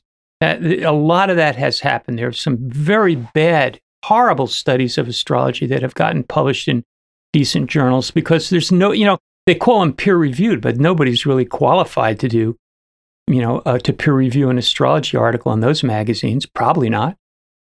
Right, because most scientists that would be on a peer-reviewed board of a scientific magazine not only wouldn't have any background in astrology or sufficient background, but they'd also have like an ideological sort of bias against it, which is one of the other issues that's a common recurring and major thing, and something I was reflecting on recently, because I feel like in my experience that the skeptical community was much more vibrant and much more, maybe vibrant isn't the right term, but bigger, like in the mid 2000s when I was first in the field for like the first decade. And I feel like that's declined over the course of the past decade. But in the period of time we're talking about was probably the time when the skeptical community was perhaps the most like organized and motivated and I don't know if militant is the right term, but there was just a lot more going on. I think it might be. Yeah, in the 1970s and 80s. And just in terms of what that was like operating as an astrologer during that time, but not just that, but that with people like that there tends to be an ideological motivation or implicit assumption that astrology can't work, and therefore just cosmologically or philosophically or there's a preconception that it's not possible that this works. So therefore, any attempts to try to validate it need to be stopped and need to be dismissed in some way, even when sometimes that runs counter to even like sort of realistic or acceptable like scientific practices. And that was the big issue with the Goklan studies and the different attempts to replicate the Mars effect. Mm-hmm. Well, I think that if you're, in science and you've gone through all the education and you basically have settled on a reductionist, physicist kind of perspective, astrology makes no sense in that context, none whatsoever. And if you accept astrology, it means you got to throw overboard everything that you've learned, or at least a lot of it. And I have had people in physics and some in philosophy that I have friends in those fields, and that's what they've told me. They've said that, if I buy astrology, then I got a real problem. Because that's going to interfere with everything that I've come to, conclude is true and real. Because there's no known mechanism about how astrology would work. Yeah, and also the implications of it, for a person, for example. I mean, the astrology of the person is the real touchy area. Nobody cares about the astrology of the weather or the climate, or at least not as much. But yeah, I mean, I just have it's hard a little bit understanding because it's, oftentimes that presumption, that strong presumption, it's based on whatever limited understanding the person has about what astrology is to begin with, because it usually doesn't extend to even knowing about or being familiar with like birth charts, or that astrology is more than just sun sign astrology or something like that. So there's this perception or sort of prejudice against it intellectually before you even get to the point of like that there's more to it than just what the person is familiar with or what a person from the general public would be familiar with. Yeah, they have a knee-jerk reaction. Lynn Margulis, who I worked for, and she's the one that was my advisor for my PhD program. she, the only thing she knew about astrology was that there were a lot of Scorpios in her family, like way more than there should have been. But she never really, she was so busy with her own things. She never had time to learn anything about it. But she and I were very good friends. And she used to test out astrology on some of her, peers in science. And she would mention that, she has a graduate student that's studying astrology. And she would say that, one guy almost had a heart attack. She described him as just going, off the deep end. Like he almost started shouting at her. And that almost everybody, said, well, that's a lot of, crap. Come on, what's the matter with this, But there were a couple of them that popped up out of the woodwork that had been studying astrology on their own. They just weren't going to open their mouth about it. And I was at a conference, a science conference in Italy one time.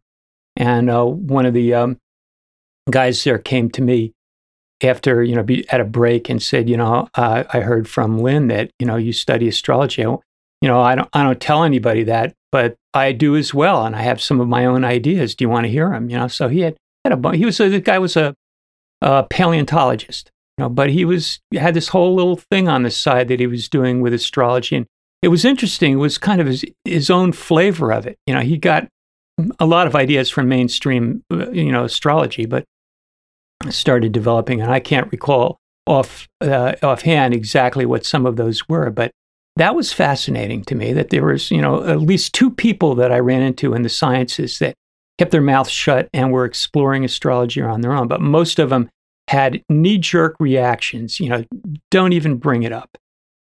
Yeah, that's going to be one of the most interesting things from a social standpoint is that because astrology in intellectual circles is viewed as, like Tarnas usually says, the gold standard of pseudoscience, or like the paradigm of what a pseudoscience is supposed to be about, that there are a number of people, there's a surprising amount of people that will not be open about their either interest in or practice of astrology to people around them or people in their social circles or especially their work circles due to a fear of major repercussions, negative repercussions, if they were to like divulge that to people openly, that they could suffer, career setbacks or, issues with religious family members or just a number of different things like that. Oh yeah, I know quite a few people who are in business, work for corporations or teach at universities that I talk to. They ask me questions about astrology, or I in the past give a presentation somewhere, and they come up to me afterwards and they just say, "Yeah, I do it. I bought a copy of Solar Fire and I'm exploring it, and try out all these different things, and but I don't tell anybody that I work with about it." Right. I mean, I think every practicing astrologer knows that and has that experience, because as soon as you start being a consulting astrologer on a long enough timeline, you see people from all walks of life and many different professions and many different stratas of society and everything else who have an interest in astrology, and you realize that they're not always, can't always be open about that in public. Yeah. Yeah, well, I've had that problem too. I've early on, I mean, when I really got seriously involved in astrology, I was in my early 20s, I guess. And even people in my family had a little bit of a problem with it. That came up for a while. And my uncle, who was Sagittarius with Gemini moon, could handle any position, defended me. He says, "Hey, leave him alone. He's not stupid. He's learning about something. What do you guys know about it?" And I thought that was great. He was a good uncle.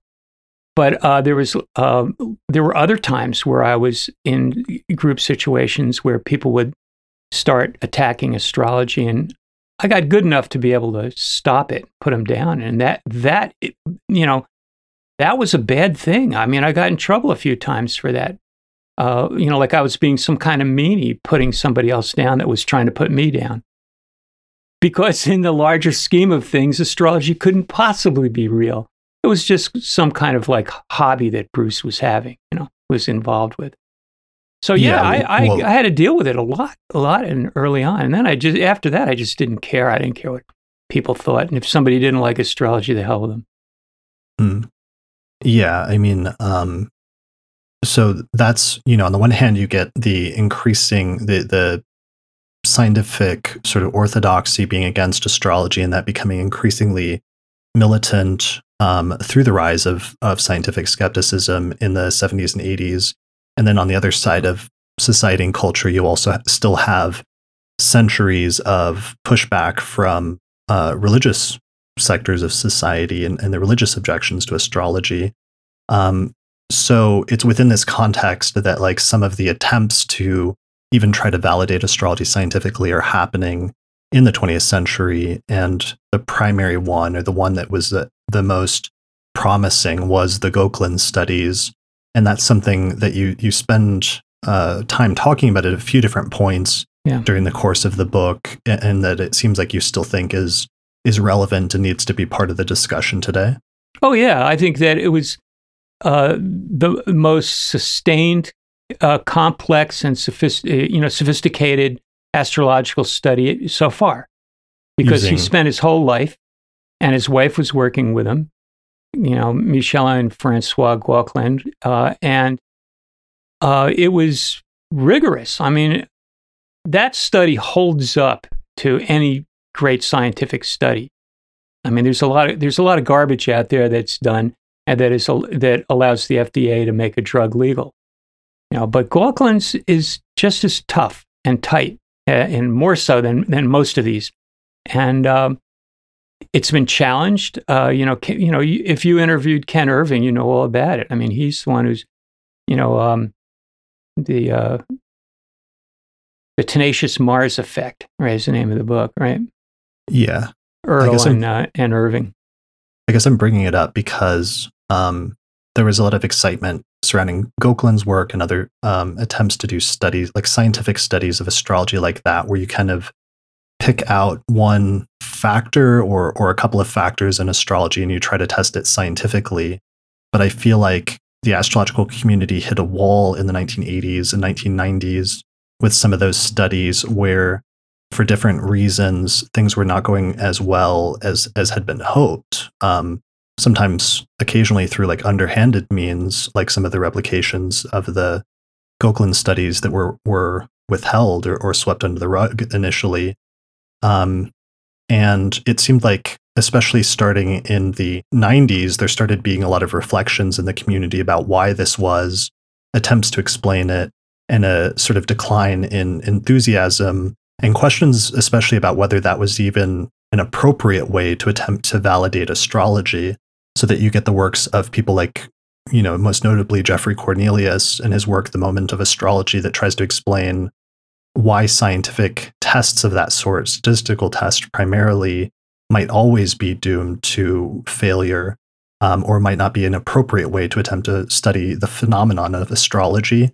But it seems like in your book, that's something where you don't agree with that viewpoint and the way things have gone over the past 3 decades, and that you try to push back on that to some extent. Yeah, I mean, I agree with him in the sense that reductionism in testing astrology, is, at least initially, it's not going to get good results. So it's going to look bad for astrology, because in astrology, you're testing a self-organizing system, and self-organizing systems, or emergent systems, resist quantification. They're very hard to test. So, we're working with a difficult beast here. But I think there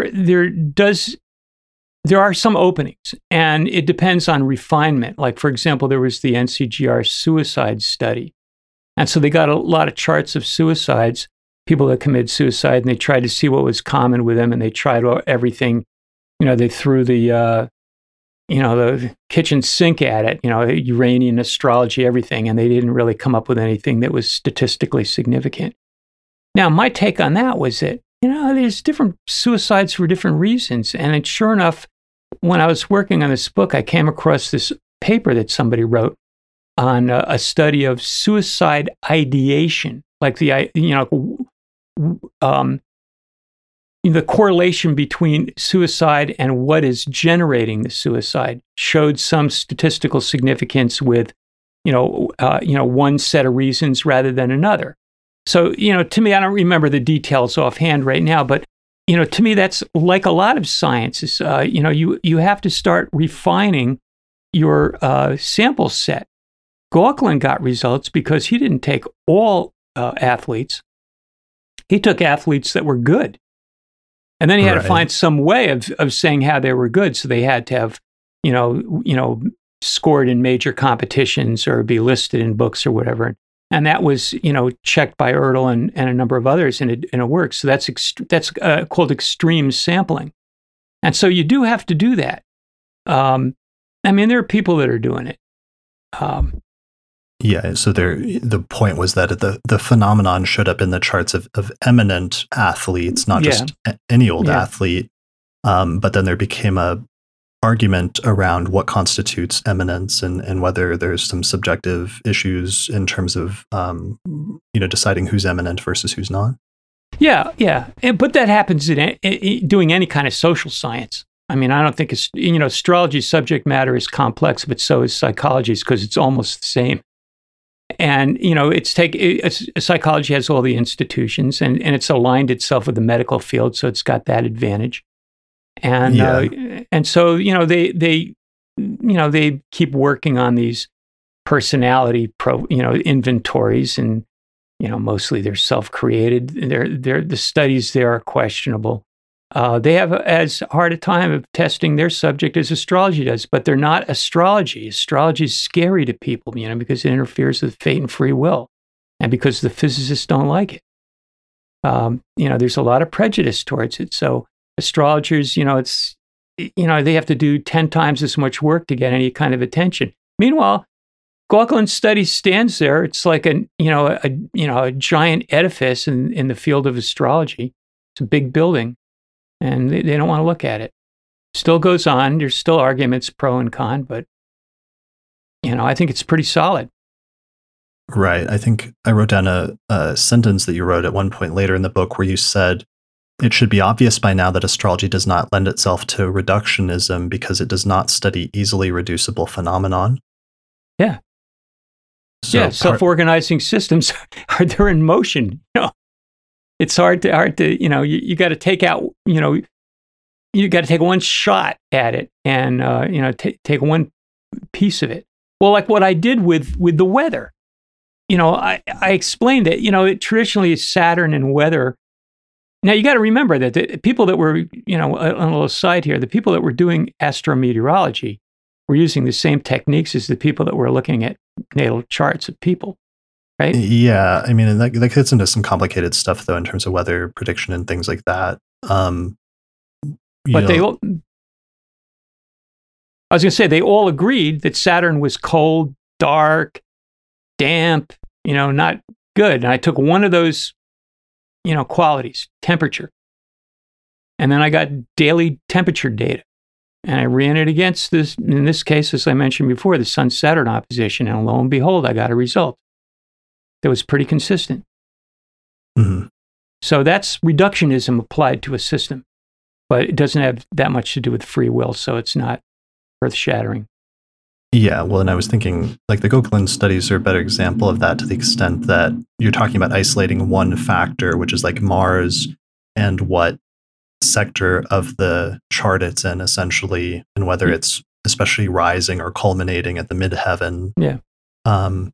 But you're focusing on just that one factor in isolation of everything else, which is hard because that's not usually how astrologers operate when looking at charts, but instead they're looking at the totality of the chart and how the alignments of the planets it sort of alter the expression of different planets based on how each of the planets in the chart is aligned relative to each other. Yeah, astrology is synthesis. You're blending things, and it's done intuitively like an artist does.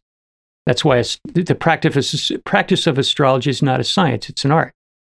But astrology is a subject, and it has a component, like other subjects do, that could be called theory and research, and they could be separate or they could be working together or whatever, but that could produce a science.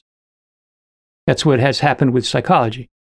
Yeah, and that medicine. seems one of your primary contentions is that you think that someday astrology will be validated as a science. Yeah. They may not, people really didn't understand the mechanisms of evolution. When Darwin, publishes, he knew that there was variation, but he didn't know how the variation was produced, his theory of evolution. That came later. Ironically, it was coming at the same time Gregor Mendel was like working out inheritance with his studies on peas, but it really wasn't until another 50 years where that got integrated with evolution, and then it became neo-Darwinism. So, similar things could happen with astrology. You can build up some kind of model that works pretty well and then start filling in the details later as you get to it. Yeah, but in terms of response to that last question, like that was kind of a non-committal yes. And I think based on the book, you actually have a much more strongly affirmative answer, like personal view on that you do strongly believe that astrology will be validated scientifically at some point, as opposed to I'm saying like astrologers such as Cornelius who say no, that's actually not going to happen because there's something about the intrinsic nature of astrology that makes that not possible. Yeah, I don't agree with him at all. I mean, there's a lot. He says a lot of interesting things. I read the book. I got a lot out of it, but I disagree. I think that calling it divination is easy and it solves the problem for the time being. But I think that there's a lot of reality to astrology. You can see it working, and it's affecting other self-organizing systems like weather. And I mean, I've tested it myself. And, Gauquelin tested natal astrology by noting, significant correlations in the diurnal cycle of the planets, which we call the houses in astrology. Of course, he called them Gauquelin sectors, and used 12, 18, and 36 or something like that, 24. He used different sectors of, depending on what the study was. But I think that as time goes on and astrology begins to build better institutions, or institutions in the first place, I mean, what do we have? A few schools and a few organizations? It's about it, right? Yeah. So maybe some billionaire will come along and, start something up. Who knows? I don't know. And if you read carefully, I'm talking in terms of centuries, really. I'm not saying this is going to happen, in the next 20 years, right? Yeah, I mean, well, you spend the entire last chapter, it was an interesting contrast because early in the book, you said about some of the diciness with making predictions, but you spend large part of the last chapter actually making some predictions about the future trajectory of astrology and the astrological community, just based on your observations of what actually seemed like, when I was reading it, like a very interesting and perceptive set of observations about the astrological community and the type of people in it, and a sort of realistic projection, although sometimes idyllic or like best case scenario projection about where astrology could end up in the future and its place in society based on certain things that astrologers might do now. Yeah, I'm not, let me be clear and say I'm not making, and that I'm not making an astrological prediction about where astrology is going to be. Right. I'm just making, some comments and observations, maybe supported by some ideas that I've gotten from studying history. And I do see astrology as a legitimate subject that's about 300 or 400 years behind the other subjects. Maybe not quite that. Maybe 300 is about right. And so it has not gone through its significant revolution like biology did or geology did or physics. These subjects have gone through these big revolutions and they've become changed and organized. And I think that conditions have just not been ripe for astrology, because astrology is the subject that studies, analyzes, and maps self-organizing systems. And self-organizing systems are relatively recently recognized as a distinct phenomena. Systems that have emergent properties, I mean, these are not easily reducible. So that's why astrology is behind, one of the reasons why astrology is behind the times on, having its own revolution that would allow it to be better organized as a subject. And I also want to make perfectly clear that I'm not concerned with astrology being accepted by the rest of the world. Oh, look, I froze again. How about that? I have the transiting Saturn on my Mercury now, so I guess my image, video image just freezes from time to time. It's fine. But it'll go away in a moment. Yeah, it'll go away. You just wait long enough with Saturn, right? There we go. We're back moving again.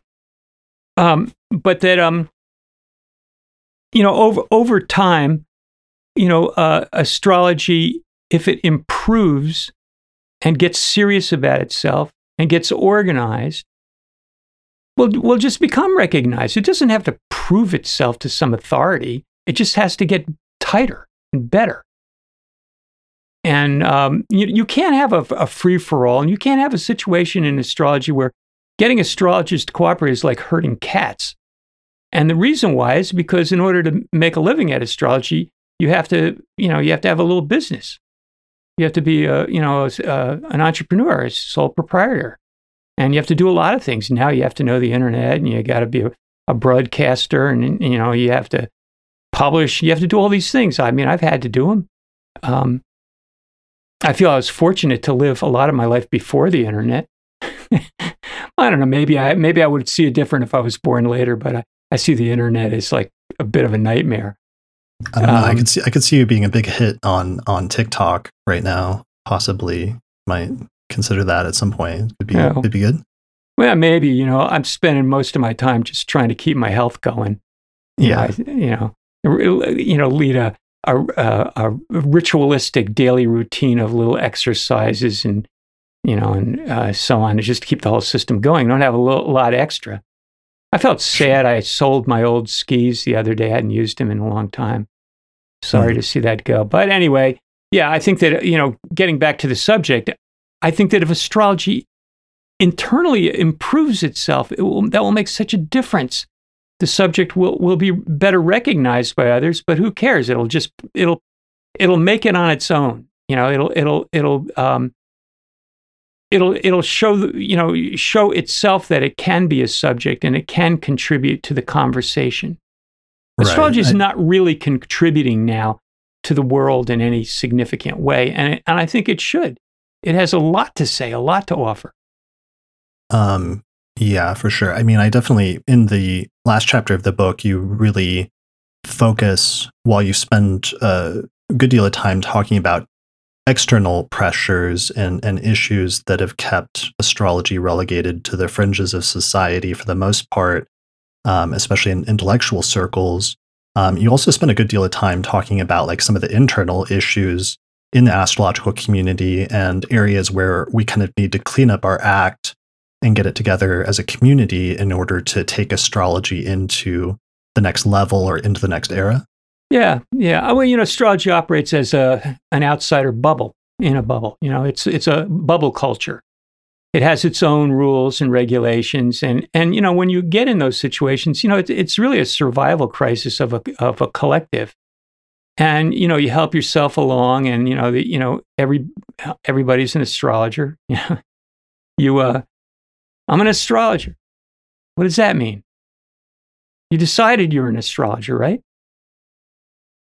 Right. Or I'm a professional astrologer. I make some money. How much money? You make a living at it, or is it part-time? Is your spouse, covering you, or what? It's just not clear. It's a free-for-all. And you can go on and on for a while with a free-for-all, but it doesn't really work in the long run. And so, in the meanwhile, it's a cultural bubble. It's isolated, and it's still recovering from the, centuries of attacks from the church and ostracism by, the physicists and, the skeptics and so on. It's in a bad shape. And so it needs some work, needs some focus, some agreements on how best to proceed to develop astrology as a subject that can contribute to the global conversation on what is nature and what is life, what is how do things work. And so one of your points was that because astrology fell out of the universities, and because it's a largely unregulated field at this point, while there was a push in the 80s and 90s to do some certifications of astrology in order to set some standards, that there needs to be more of a push towards that, because otherwise there's no way to distinguish between who's a good practitioner of astrology or one that is either ethical or skilled or other well educated, other things like that, versus somebody who just started studying astrology a week ago and started calling themselves an astrologer right away or something like that. Yeah. I think that there's no perfect solution. Let me just be clear about that. There's no perfect solution, but education and testing is probably the best option available, and other subjects have done that. So when you go to see a doctor, you want to see a doctor that went to med school. And although the medical field produces certified doctors, not all of them are that good. There's a range of difference, but at least it prevents the quacks from holding a high position. It's a sorting out mechanism. It's an establishment of some kind of standards. I'm saying that some set of standards is better than none, for multiple reasons, one of which is better for the astrological community because it will allow institutions to grow, which will then allow astrology to progress and develop itself. Sure. I don't believe astrology is perfect as it is. I think astrology is a work in progress. Right, but that something like that, while even though if we had better certification and better standards in astrology, that just like any other field or other disciplines, there's going to be a range of different practitioners in terms of their level of skill at their job or what they do, as well as their ethics or other things like that. It would at least give some baseline for when people try to do studies like the Vernon Clark studies, where they're trying to get together a group of skilled practitioners of astrology and have them match charts in a controlled setting. Because in a test like that, you want to know and be able to have some sort of distinction between, who's a practitioner of this subject or a skilled practitioner versus who's not. Yeah, I think if you're doing like a Vernon Clark type study now, what you would do is you would select, your the people you were testing to have, say, some level of astrological certification plus, some number of years of practice. And then you'd be more likely than not to get people that knew what they were talking about. Yeah, I mean, that would increase certainly the things. There's definitely other things you could maybe add on top of that I think I would like to see in terms of standardization if astrologers were to start engaging in tests like that again. That actually raises a issue that I've been having recently, which I'm kind of nervous about, which is going back to that observation I've made where I feel like in the past decade, the skeptic community has kind of fallen apart and we've seen a kind of decline in the leadership, sometimes due to the loss of major leaders like James Randi, who were at the center of things for several decades, or in other instances through the sidelining of some of those figures due to like social issues and different in politics and things like that. But I'm a little nervous that the current generation of astrologers who came in this huge influx or this huge wave into the community over the past few years has so little experience dealing with the more militant sort of variety of scientific skepticism, that they're going to be a little caught off guard and a little underprepared for how to deal with some of those arguments compared to people back in the 80s and 90s, where that was like a more common thing that you had to deal with like more frequently. Maybe. I don't know for sure because I haven't really been all that active in astrology in the last 10 or 20 years, really. I've kind of stayed, kept one foot in it, but I was doing other things and had my own health problems. But I think it should be part of any kind of astrological education, an understanding of, criticisms of astrology. That should be a course, a required course, in my opinion. Yeah, for sure. Or doing, research to understand some of the different studies that have been done in the past and some of the, pros and cons for those studies, like when it comes to like the Gogolin studies or the Vernon Clark trials or other things like that, like having done maybe like a literature review of some of that stuff. Yeah, and people have written things about it. There was an article called "Debunking the Debunkers," and then that stirred them all up. Valerie Vaughn was the author of that, and there's a history of arguing between astrologers and the skeptics, and if somebody could put all that together, that would be a great book right there, a great document, and very useful for people new in astrology, so that they would understand what the criticisms are and what the responses are. I mean, is arguing with skeptics fundamentally productive? Because I feel like no, it isn't.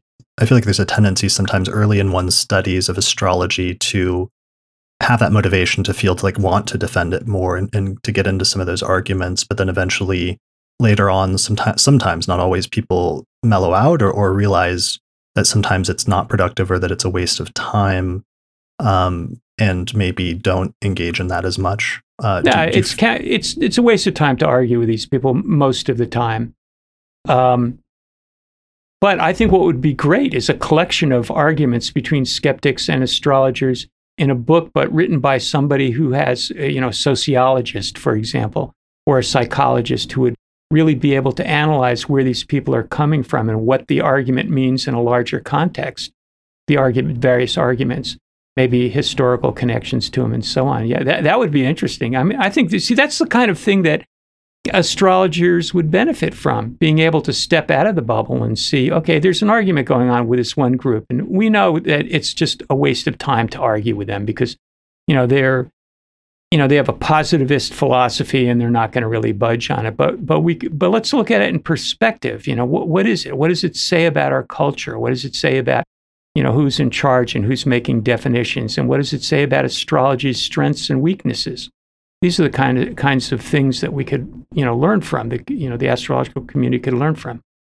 Yeah, I mean, I think the ability to look at astrology critically has always been one of the major hallmarks of some of the greatest figures in the history of astrology, the greatest astrologers, and the ones who made the greatest contributions to the understanding of the theory and philosophy and the way that astrology integrates with science and the natural world. And that's often a tension within those figures, like the Ptolemy type figures or the Kepler figures, where on the one hand, they can sometimes be highly critical of certain parts of the astrological tradition that they view as not valid or that doesn't work or is superstitious stuff that they want to reject and set aside, versus the other parts of astrology that they view as valid or useful or effective in some ways and that they want to retain. And that's where you get Kepler's famous, don't throw the baby out with the bathwater phrase. Yeah. Also, Francis Bacon had a good deal to say on astrology and what should be thrown at and what shouldn't. But people have done this. People have talked about it, people in science, but nobody's really done it. The distinction between astrology theory and astrology as a practice, comes into play here. The practice, follows its own path, just like, medicine does. A lot is determined, on the fly through, experiences. And then it kind of gets back to the research area and they test it out and find out what might really be going on. But we don't have that in astrology. We just have practice. Mm-hmm. And it moves at its own pace. But what we need is to have some way of organizing what's being learned, and capturing it. These days we have some really good practitioners, and eventually they write a book and you learn something about it.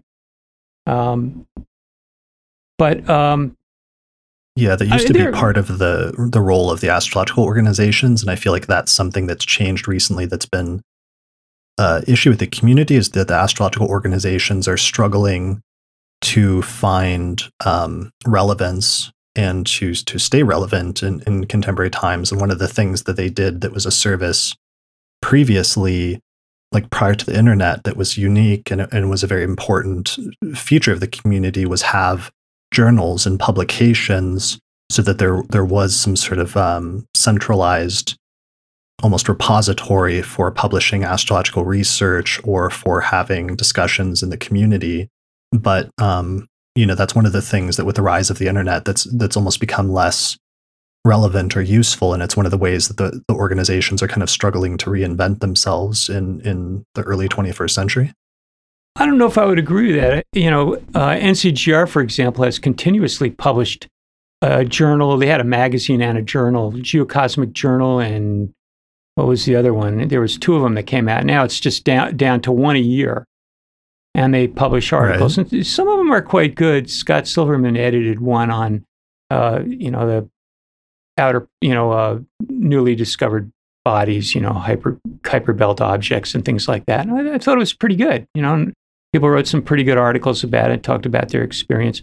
The problem is that if you're a practitioner, you don't have the time and probably not the knowledge to do, a first-class reductionist science experiment on astrology and publish it. So the organizations, even though they may have been formed around the idea of doing that, International Society for Astrological Research, National Council for Geocosmic Research, that's what they wanted to do. But the reality is nobody's got the time or the knowledge to do it. It's just too hard to do without some kind of support. I was worked at the university for a long time, and I know what that's about. You go begging to, the National Science Foundation or somebody else to get money, and then you get $100,000. Then half of that goes to the university, and then now you've got $50,000 to work for a year on your project, or however long it might be. That's how you get stuff done. We don't have anything like that in astrology. Yeah, well, I guess that's part of my point, is that the astrological organizations are nonprofits that are largely run by unpaid volunteers, right, whose numbers have declined drastically over the course of the past few decades. And the contributions to those journals are just from whatever's available. And most membership. of the time, they're from membership, largely.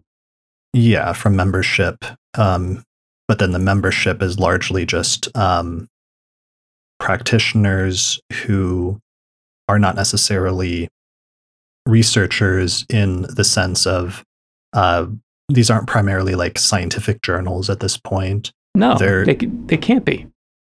Because the astrologers don't know how to do reductionist science, and the subject's too hard to test. And there's no support for it. Give somebody $100,000, that really knows astrology, and they might be able to come up with a good test. And it might take them a couple of years, and then they make $50,000 a year. And I think that was what part of your point at one point about conferences as well, which is that oftentimes it's more like market factors that drive the types of discussions that happen at conferences, because people are more interested, astrologers or astrology enthusiasts are more interested in learning techniques that they can use to apply to their own birth chart or to the charts of clients than they are typically in hearing about tests of astrology or statistical analysis of astrology, and lectures like that tend to be far less, to attract less, and therefore to not be featured as much. And that's also a major shift, I feel like, in the astrological community in the past few decades. Yeah. Astrology is market-driven largely, and it spills into the conferences. You have to have, a topic that's going to draw people, because then that brings in more people to the conference, and that allows the conference committee to pay for the expenses of having a trade show and all that. Right. That's just how it works right now. That's how it's going. I think that the organizations have had their challenges. They still seem to be going fairly well. They have certification programs. NCGR has an old certification program that is separate from NCGR now that I'm involved with. That's one of my feet in astrology is in that. It's called Professional Astrologers Alliance. And, there's an effort to update the exams, and it's geared off Ken Negus's vision of a 4-year college program in astrology. So level 1, there's an exam, and that it assumes that you have, it's your freshman year. And there are equivalencies. Like if you go through the Kepler program and you get their certificate, you automatically qualify for levels 1, 2, and 3. It's like you have your freshman, sophomore, and junior year completed. And then the senior year is more like, you do your own report, and there are different requirements for that. But it's something, it's the organizations are doing something, and I think without them, astrology would be would be more impoverished. They play a role, and so do the schools, Kepler College and IAA, and there are a few others, and they are the organizations and the schools are right now all the institutions that they comprise the institutions that astrology has.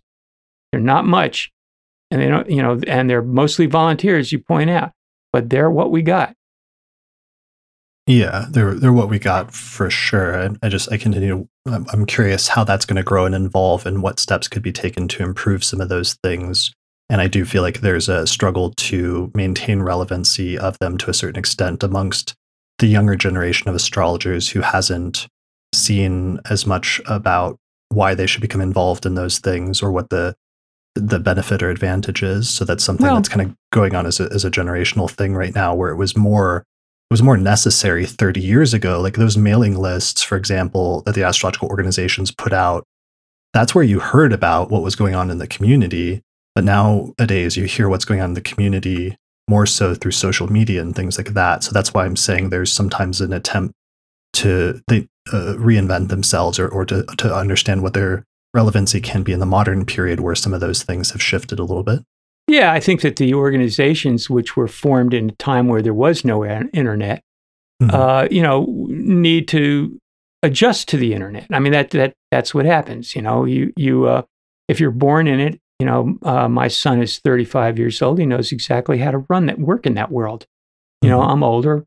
I've figured it out enough to get by, but I'm, no expert. If I had to market myself as an astrologer right now, I would have to do a lot of work. I would have to, put a lot into it. So it is, right. It's a different medium, and the organizations, are using it. They're not using it, entirely. I think that there are other factors involved too. If you're a libertarian, you don't really want a group. You just kind of want to operate on your own.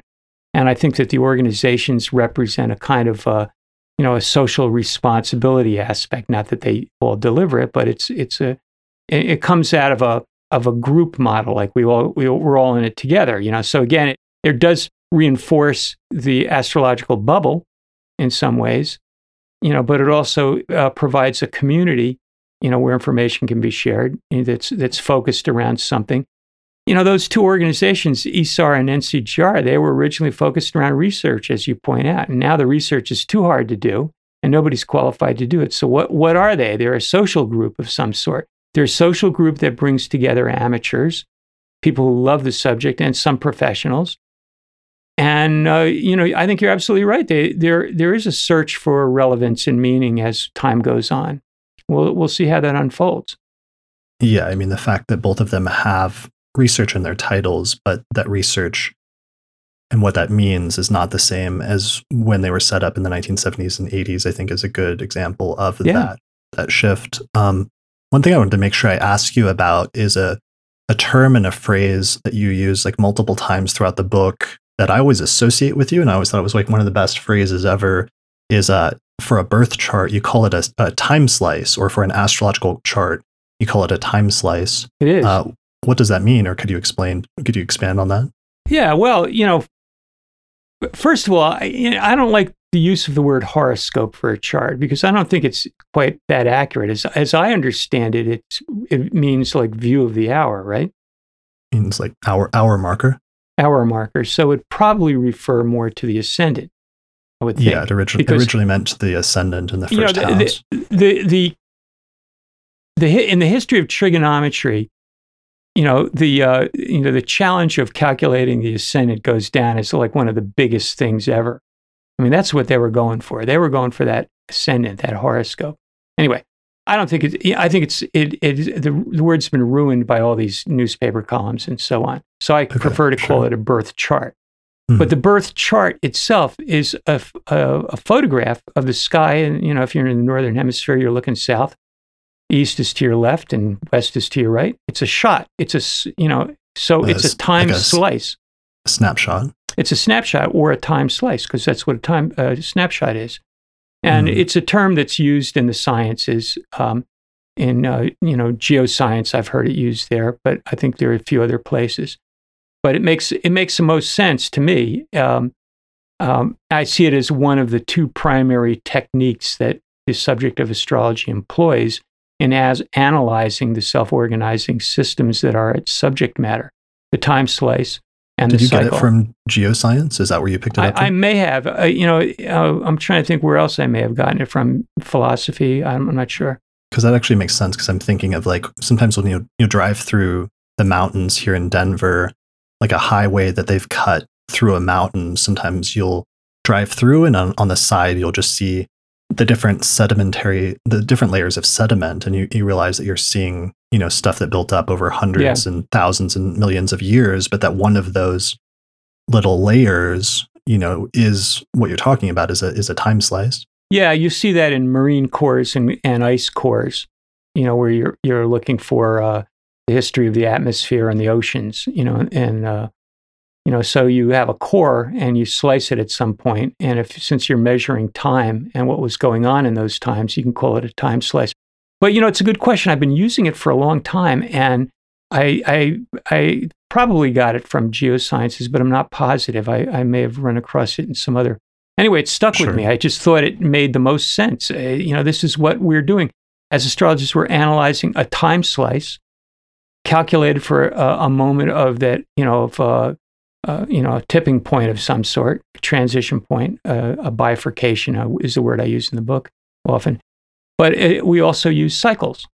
And in the past in astrology, those were called revolutions. Cycles of Jupiter and Saturn and things like that. It's kind of a broad use for the term revolution, wouldn't you say? Because, you can use, but it's not you're not talking about time slices or charts then with revolutions, except when something crosses the vernal equinox. Yeah, a revolution. It's just going back to the original meaning of that, which is a return to something, or for a cycle to be completed, right, and for something to come back to where it started. Yeah, so it's like it's kind of like a cycles thing. So I would say astrology analyzes time slices and cycles. And those are the two main approaches.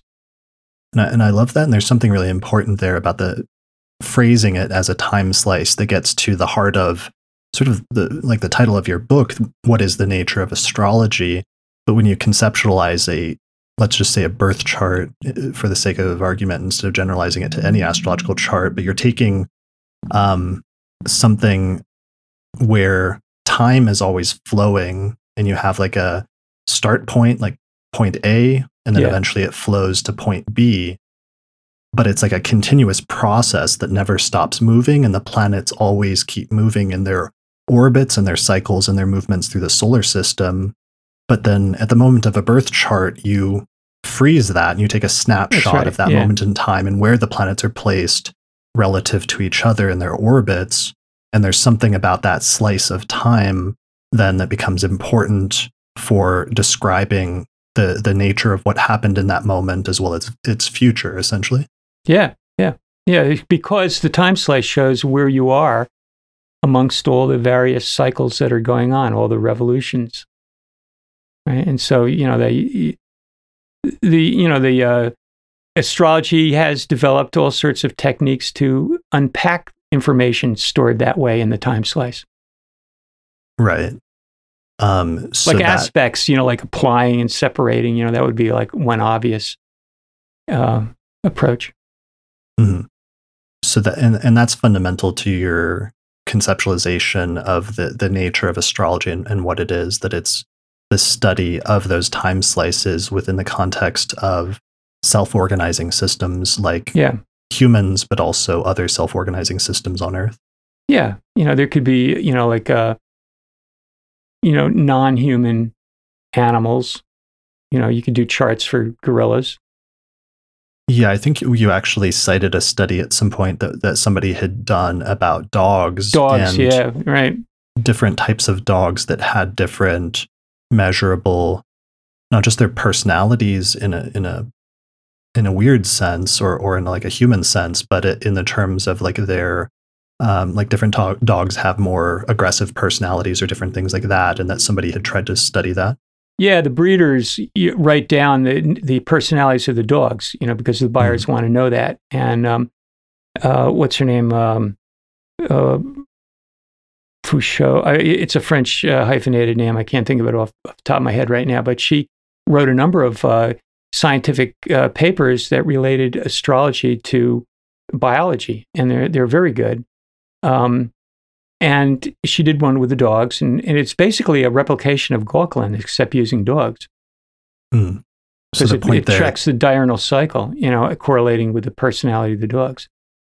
So the point there may be that would be, like, in your view, that there's something universal about astrology and how it works, that it doesn't just have to be applied to humans, even though it's most commonly done in that context through birth charts, but that astrological charts or time slices can be applied to other living entities that have, a life cycle or like a temporal component to their existence. Yeah, and things that are not living, things like decisions or electional astrologies. You compute your own time slice, when you want to make a move. But there is a tendency in astrology to be very anthropocentric, and I think that's not good. In general, I think that's a bad thing. I think that humans got to get out of that. That's the equivalent of, like, the Earth is in the center of the solar system. It's like humans are in the center of the solar system. The application of that to electional and horary astrology was the part that I was, like, the most uncertain about in terms of the extension of some of the causal arguments to astrology and how that would work, because that's the point where astrology starts to be much more abstract and symbolic and sort of removed from the more, like, biological considerations that might be more relevant when we're talking about, like, humans or dogs or what have you. Yeah, well, the subject of higher order systems, self-organizing systems, which would include personality, the mind, group behaviors, and so on, it's pretty new. We don't know a lot about it. And I try to explain some of it in the last chapter, and then show how that information could be very relevant to explaining horary and electional astrology. But, I mentioned a number of authors there, and, if somebody was really interested, they could see that, papers are being published on it. The philosophers talk about emergence, and, so do scientists. It's a new area. I think I mentioned somewhere that I think it's as radical as quantum mechanics, except that it just hasn't gained traction because it's spread out among a whole bunch of disciplines. Yeah, one point that you started getting to that I thought was really interesting that might be at the core of it and could perhaps be developed more at some point is it almost seemed like you're saying at one point that anything that has any self-organizing system that has a bifurcation at some point, that to the extent that you can cast a chart or a time slice for that moment of bifurcation or that moment where something in its existence meets a fork in the road where it can go one direction or another, that the analysis of that temporal moment in time is anything that experiences that you can use astrology to analyze that, both that temporal moment in time as well as project it out into the future. Yeah, you could see its trajectory. Yeah, it's almost reminiscent of Lorenz, the butterfly effect guy. He found out that if he put all these this information about weather, to model it, and he found that if he changed the starting point, the results were completely different. So it's, to me, that's like a kind of an analogy to what happens in astrology. You have this starting point. In the case of people, it's the transition from water breathing to air breathing, and separation from the mothership. So it's a bifurcation point, a big shift and change. You look at that time slice, and then you got a good sense of where things are going. But could it have been at a different time, and things would be different? Yeah. So that, to me, that gets into some really important things, because it starts to become more about the study of astrology starts to become more about the nature of time, or there's something there that starts getting to the mechanism underlying astrology being something much broader that has to do with time, the nature of time, and the role that time plays in our experience of reality or in nature. that's hard to articulate, but it was something you were starting to point to there that seemed very important towards the end of the book. Yeah, I really, there's so many unanswered questions, but yeah, there's, what is really going on in astrology is going to require a lot more knowledge than we have right now about things like time and about things like internal time.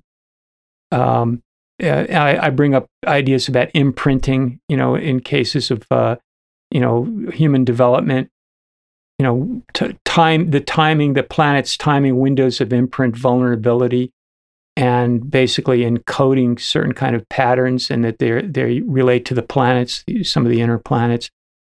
I don't say that that's an explanation for all of astrology, but I think that's kind of where things might be going. I do state pretty clearly that I think that a lot of astrology might be explainable, maybe not, maybe not right now. There needs to be more work done in some of the other sciences, and that this is, the present moment in some ways is like poor John Goad trying to do his study of astrometeorology in the middle of the 17th century and not having access to reliable thermometers and barometers and, weather vanes, and actually he had that, hygrometers, all sorts of, instrumentation. I mean, modern science is based on instrumentation, which produces units that you can do reductionist science with. He also didn't have statistics. He just had, he had averages, more or less, that sort of thing. So I think astrology today is at a similar point. We just don't have the science. We have the beginnings, I think, of the science of self-organizing systems. We have the beginnings of that, but we don't have enough. But I think that astrology as a field should pay more attention to that and should define itself as a subject. And, whether it doesn't have the institutional power to fund research and theory, it should just be more aware of it. Whether the internet is going to be able to bring that to enough people, and where enough people are going to get it, I don't know. But, I think astrology will survive as a subject, but I think it could do a lot better if there was a little more awareness that it's not limited to practice.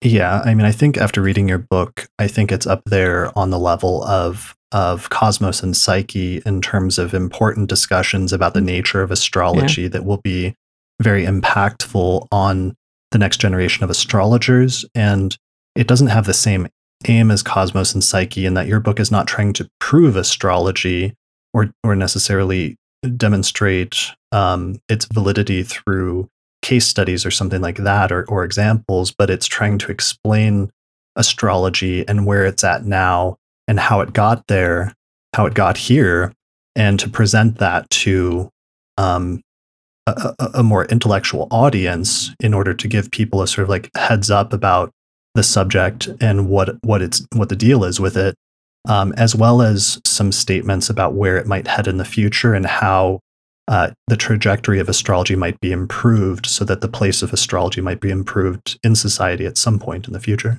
Yeah, that's just about it. Yeah, I think it's a call to break out of the bubble and look around. Stick your head out of the bubble and look around, like that old medieval woodcut, or Renaissance woodcut. Right. So that on the one hand, that's an encouragement for people outside of the astrological community to stick their head outside of the bubble and see that there might be something to astrology. But then on the other side, it's also an encouragement for astrologers to stick their head outside of the bubble of the astrological community and to try to engage in other fields of research and other disciplines that might be helpful to astrology, or might be interrelated and might be necessary to learn and specialize in order to get anywhere closer to either creating a grand unified system of astrology again that integrates with other sciences, or in terms of getting closer to trying demonstrating some sort of validity of astrology to the public. Yeah, raising the level of the field, raising the level of understanding, the caliber of the practitioner, the general understanding of where astrology has been, where it's at, and where it might go. That's what I hope for. I invested a lot of my life in astrology. It's one of my major identity points. And so I hope to see it progress. Yeah, well, I definitely I can already see and anticipate that works like this and like Cosmos and Psyche together will probably be the works that are necessary in order to appeal to and explain astrology and to sort of make the case for astrology to somebody in the future that's going to come along at some point, just like at times in the past, like when we get like a Ptolemy figure or a Kepler figure who are just like these polymaths that try to take astrology and integrate it with the contemporary views about how the cosmos works and creates a new paradigm then that lasts for several centuries at that point and makes astrology acceptable again by giving it a cosmological framework. And I have a pretty good feeling that your book will be one of the ones on the bookshelf of the person who comes along at some point in the future and does that. Well, that's nice to think about. I wouldn't be surprised if somebody from outside of astrology, comes into the field at some point and really does something with it. Because I've seen a few things like this. I've seen some people in meteorology, for example, really apply some pretty sophisticated, complex astrological techniques to weather formations. Stuff that I would never think about because I don't know meteorology. But, somebody from psychology, for example, could come into the field and revolutionize it. And we have the software now. That's one thing that is wonderful. Having the software to do astrology. Wow, I remember the days when I was cranking it out on a slide rule. Right. Yeah. Back in the old days with the cuneiform tablets and stuff. Yeah. Well, actually, I summarized the whole, what I learned about calculating charts in a book. Did you ever see that book that I wrote, Astrological Chart Calculations? I did. That was a very heavy, that's actually surprisingly more heavy read than some of the science chapters of this book. I think I sold 100 copies. But, okay. Margaret, Cahill from Wessex Astrologer also puts it out now. But that's kind of a summary of what I learned before computers.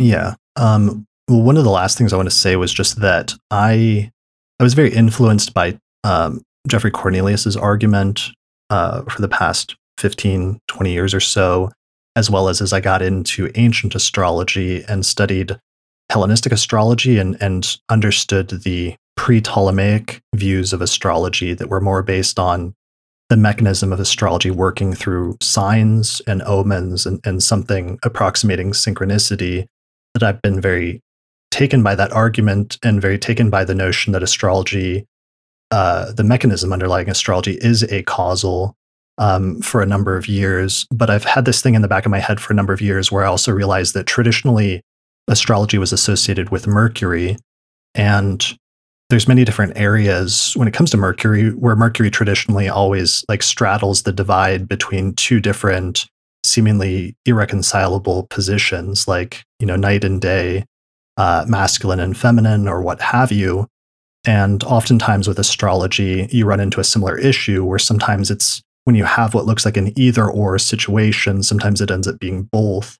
And one of the biggest things that your book kind of impressed on me was that while I've thought about astrology entirely and conceptualized it in a causal framework, definitely the first few chapters have opened up the question that maybe one shouldn't completely reject the notion that there could ever be any sort of causal mechanisms to astrology that could play some sort of role in the overall reason why astrology works or the reason why it does what it does, and that doesn't have to be fundamentally incompatible with the other view necessarily.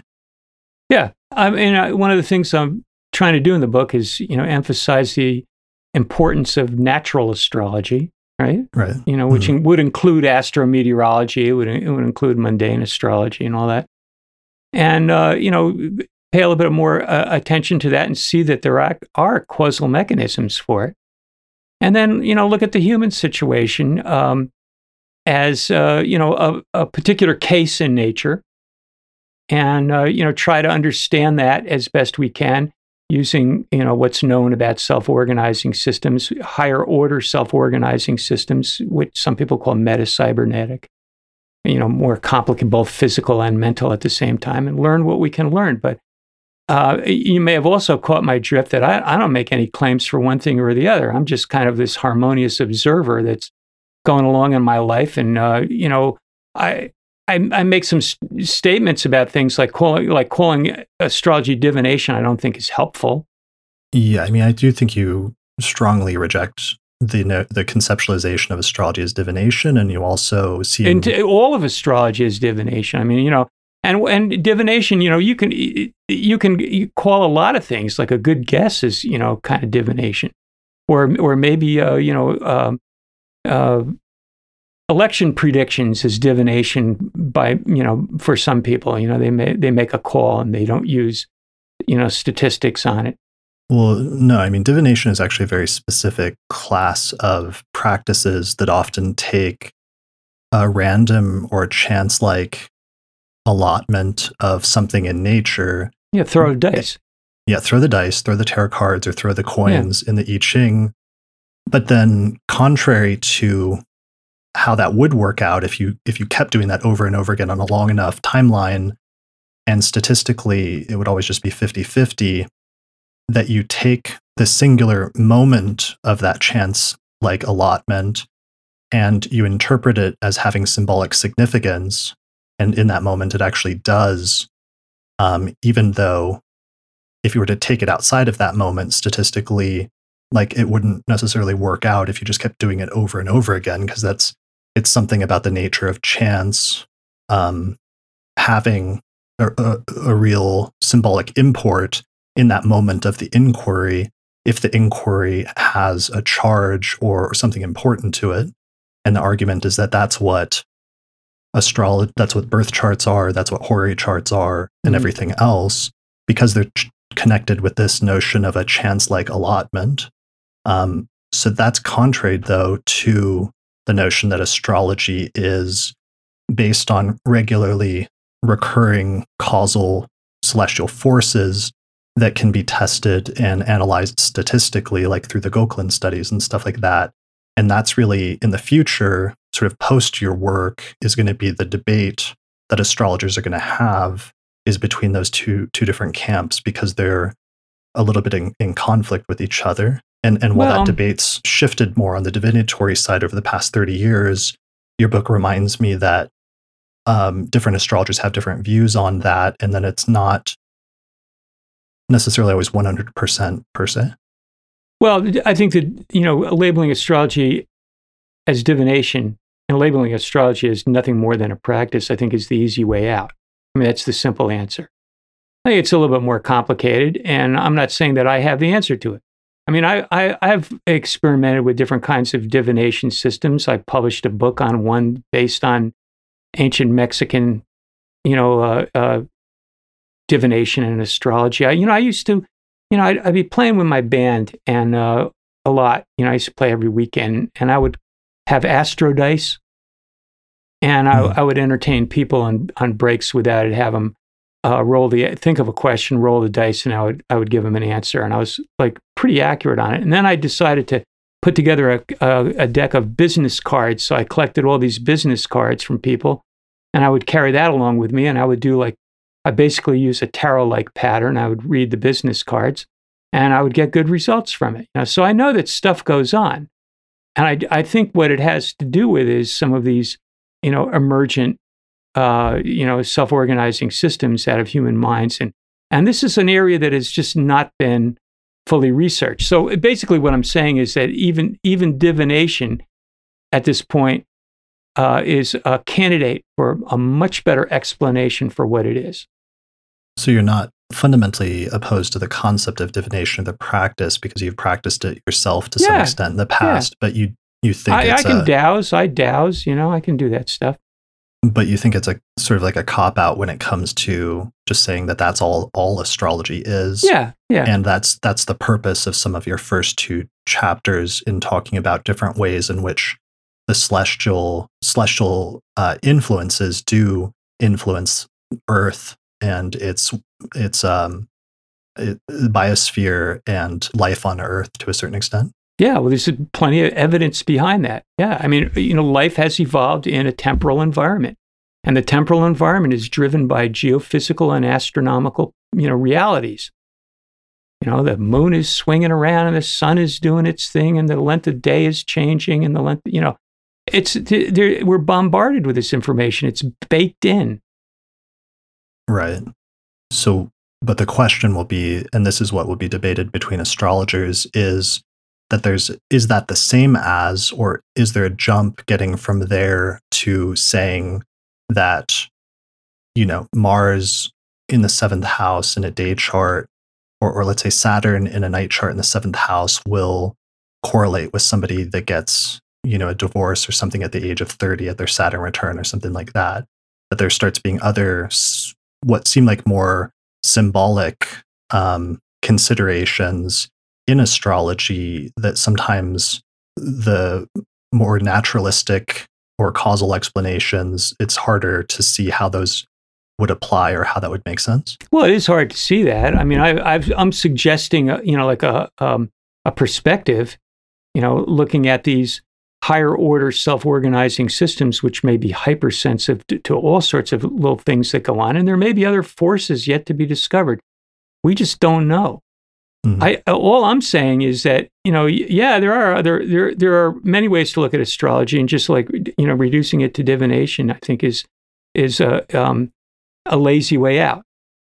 That's not to diminish anything that, Jeffrey Cornelius has done, because he's written a lot of really good things and looked at ancient astrology, and I liked his book. I just think that there may be a lot more to divination than we think. Yeah, I think the point is also just that there shouldn't be any blanket rejection of that there could be a mechanism just because a mechanism is not currently known, and that people perhaps need to keep an open mind about that possibility, especially if the phenomenon of astrology itself keeps pointing to these correlations between celestial movements and earthly events. Yeah, I think that, at any given point in history, we don't know everything. I just read, Foucault's book, Madness and Civilization. I found it at the dump the other day. And, he's this French structuralist, postmodernist writer. But it was good because he basically showed how the societal understanding of madness has changed drastically over the centuries, and only recently are we starting to get it together. And of course, even right now, the psychologists are still trying to work out what a personality disorder is. So, if you look at that and how recently our understanding of mental illness and that sort has, come into focus, you got to look at astrology and say, oh, come on, we got a long way to go. Right. And I think you actually cite a couple of instances in the past in science where there's been a phenomenon that was discovered or identified before and recognized before the mechanism for it was known. Yeah, like electricity. Okay. Could you explain that a little bit? Or heat. I think that was the example I gave. Yeah. They didn't know what heat was. And they, it took years, decades before it was, reduced to an understanding and a formula. Right. It just wasn't known what it was. But you could do a lot with heat. You can get a stove going and boil water and make a steam engine. Right, and all of those things were done before eventually developing like a scientific understanding of the processes behind heat and how to control and recreate. Well, I mean, even before then, people were controlling and manipulating things like fires and were able to use it before it was like known exactly like what a fire is or how it works. Yeah, knowledge progresses. It's not static. There's a lot of first you start with know-how on something like that, and then maybe you eventually build a theory and you model it. Other things start with theory first and then are discovered. So knowledge is, acquiring knowledge is a time-consuming process, but I think it's the way to go. Yeah, and that's your primary. This is primarily also by the end of the book. It seems like an encouraging or asking astrologers to take that next step beyond the practice to start exploring and trying to formulate a theory of how astrology works and to try to find that. Yeah, to look at other fields. When you're isolated in a bubble, you don't look to anything else. But that's not saying everybody in astrology is like that. I know people in astrology that are involved in other fields of research as well. But that's where cross-fertilization is what you really need to grow something like astrology as a subject. That makes sense. So anyway, I just think that the search for a simplistic answer right now doesn't contribute to growth. It solves a problem pretty quickly and then you're done with it. But I think that, as you point out, my first 2 chapters are, just throwing all this reality up on the table and saying, well, what do we do with this? Right. Yeah. Yeah. Well, and the book itself ends up becoming partially like your personal reflections and research about after a lifetime worth of research and work in the field of astrology. And I think it's a really major achievement from that standpoint for sure, and was really brilliant. And yeah, I'm really glad that you wrote it. So thanks for writing this book. Well, thank you, Chris. I appreciate that. Yeah. Well, I look forward to, so the title of the book is, it's titled The Nature of Astrology, History, Philosophy, and the Science of Self-Organizing Systems. It's published by Inner Traditions, which lately has started getting into publishing astrology books, and they're just doing an amazing job publishing a ton of really great books lately. I think I've interviewed like 2 other authors. I interviewed Eric Perdue last year, who did a translation of Agrippa that was published through them. What are people can find it in bookstores, they can order it online on Amazon or anywhere else. We can order directly from Inner Traditions. I think they give a discount. Okay. Good to know. So just Google Inner Traditions or go to, looks like their website is innertraditions.com. Yeah. What's next for you, or what you're going to publish any other like 500-page tomes, or what are your plans for the future? I got to get my body. I got to survive. I have had a couple of accidents and 2 spinal surgeries. I have a cervical myelopathy, and there's a lot that you have to do to maintain it. And kind of slows you down a lot. Yeah, I mean, I noticed your Saturn is at 22 Leo on the ascendant to 24 Leo, and your moon, like mine, is in Aquarius. So you've been going through you've been going through a Saturn opposition recently, and Saturn opposite your ascendant. And before that, starting in 2020, it was like going over your moon. So hopefully that upcoming ingress of Saturn into Pisces and finally getting out of Aquarius after the past 3 years will help. Maybe, but you get older, and then you have these slowly degenerating situations. To bring in some Uranian astrology, I have the Sun square to Hades, which is deterioration. So I have basically a very slowly deteriorating situation with my spinal cord that needs to be slowed down. And one of the effects is just being dizzy. Having what's called cervical dizziness. So anyway, you could look at it in my chart. You could see that health problems are an issue, and they particularly get with Saturn. They come on when you're older, and Yeah, and you mentioned Uranian astrology is one of your other specialties, and you've also done work on Mesoamerican astrology or Mayan astrology. Well, Uranian astrology I got into very early, and I had Gary Kristen and I kind of got that going, and we knew Hans Nigemann. Gary brought me over. Two of us went over his house one time, and we saw him at conferences, and so I learned a lot of Uranian early on. Got into ancient astrology early with A.H. Blackwell, back when just pretty much Manilius and Ptolemy and a few fragments was just about all that was known, so I got into that. And then I got interested in Mesoamerican because here was an opportunity to understand how astrology might have originated in an entirely different culture. And so I got into that, wrote on that extensively. But meanwhile, just practiced kind of a mixture of standard astrology, with a few ideas from here and there, old ideas, new ideas, Uranian ideas, and built a practice around it. Well, and it seems like that's giving you a great perspective and amount of depth, especially when you start analyzing the astrological community and the different trends and different things in it in the final chapters of the book that are very perceptive, and just your analysis of those was very on point in terms of things you said about the community and your sort of assessment of the community, as well as your predictions about current trends and where some of that might take us in the future. Yeah. Well, I hope people get to read it and get something out of it. It's to answer your last question. I mean, this was a big job, and the pandemic helped in a way. The quarantine helped me get it done. But at this point, I'm not sure where to go. I may write some technical papers, but I don't think I could ever do anything like this again. I wouldn't want to. Yeah, but some scientific papers. I have a few on ResearchGate and academia.edu. You ever go to those places?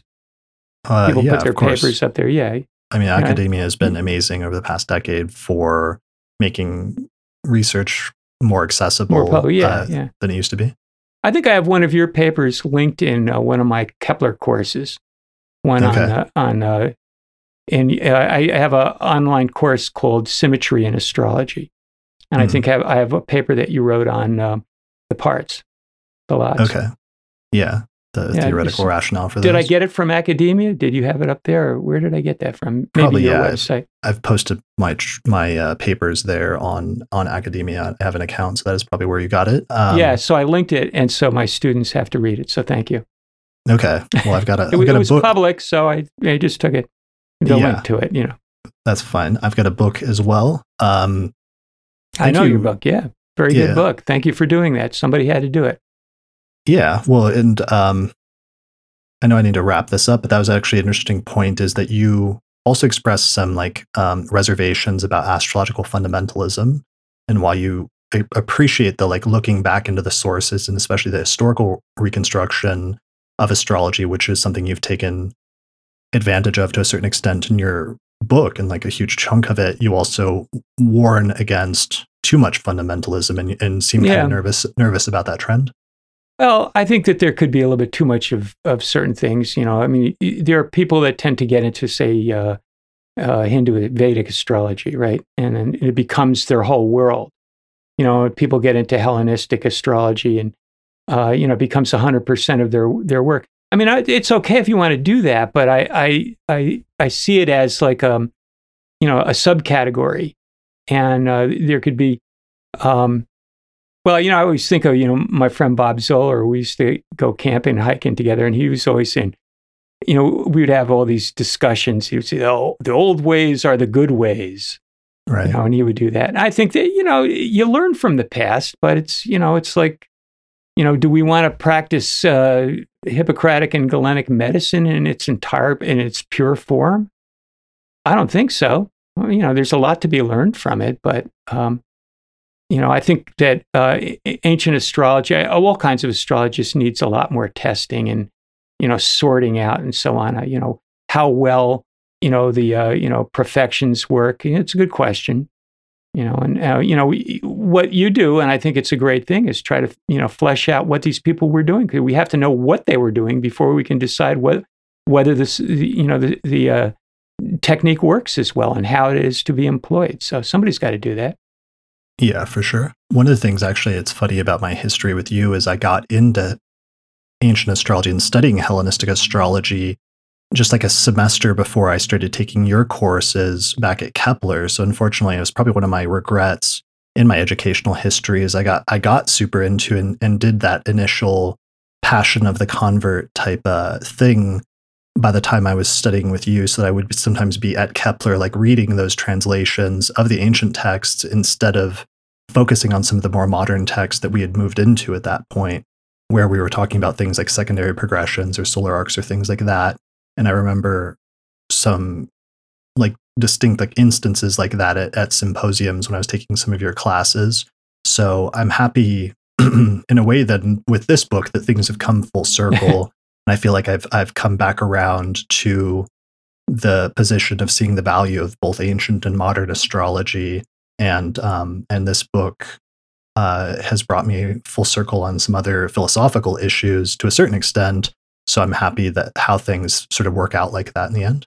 Yeah, I remember you and George and I were teaching a course on progressions and solar arcs and transits, and you were in and out of it. I think, you asked for permission to, sit in. I think it was, Nick was giving lectures in the other room or something on the ancient astrology. Nick and Rob. Oh yeah, on the history of astrology. Yeah, we trusted you. We just said, yeah, go ahead, do what you want to do.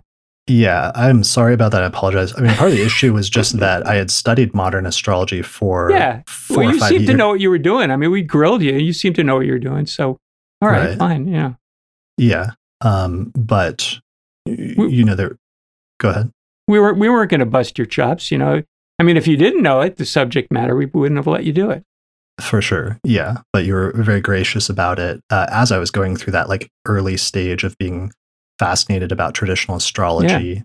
Yeah. And that was the beauty of that stage of Kepler College was, having all these just great lectures and different things at the time of astrologers teaching astrology at a very high level. And I've always felt like I was just super lucky to be the beneficiary of that from people like you and from Rob Hand and Demetra George and Nick Campion and everyone else. Yeah. Well, you were at the perfect time to get immersed in ancient astrology. As I mentioned before, I was interested in it, 20 or 30 years earlier. There just wasn't that much known. Right. And then when the three Roberts got together and started, translating it, I mean, that made all the difference. And you were right there when that was happening. Yeah. Well, yeah, and then I went and lived there, like at Project Hindsight for 2 years. That's why I was sort of caught up in all of that. But great opportunity, really, Yeah, but I still, drawing from my influence of learning modern astrology and different things from you at Kepler, knew not to go full like astrological fundamentalism, and that's why I sort of ended my book on the note that I did. That it's really important that even though I'm encouraging people to go back and studying ancient astrology, and that there's something valuable to be learned from the past, that astrology is always in a constant state of flux and change, and that doesn't mean that we shouldn't synthesize and integrate it with some of the great insights and developments in the future. Yeah. And I think that's a lot of what you've focused on in your work and tried to show the best pieces of is doing a sort of like high level modern astrology as an intellectual. Yeah, in a way. I mean, you got to know your roots. You have to understand where astrology came from. And I credit people digging into the history of astrology with giving astrology the foundation that it had lacked. Was being owned by the historians and the historians of science, and they weren't very friendly. So, this is a very good thing.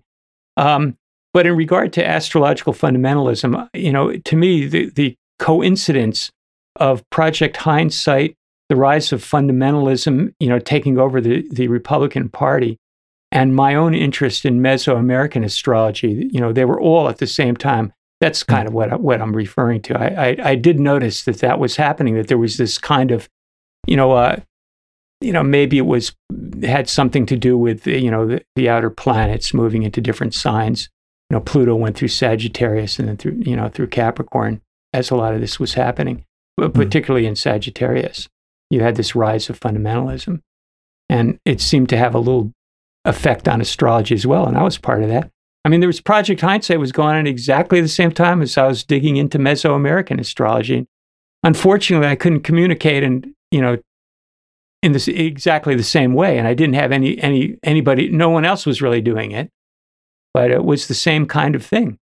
That's really interesting because also the Vedic focus on Indian astrology in the West. And the Indian came in on that too. Yeah. That was all what I saw in retrospect, or what I've studied, and I did a paper on this at one point. I think it was in the NCGR journal, was how that coincides with the Uranus-Neptune conjunction in 1992-93. And if you project that back, every time that conjunction happens, you'll see astrologers suddenly doing this thing of looking back into the past and then synthesizing what they find with the contemporary astrology of that time period. And there's a bunch of astrologers like Lilly or Bonatti or other people like that down through history that have gone through similar time periods. Yeah, yeah.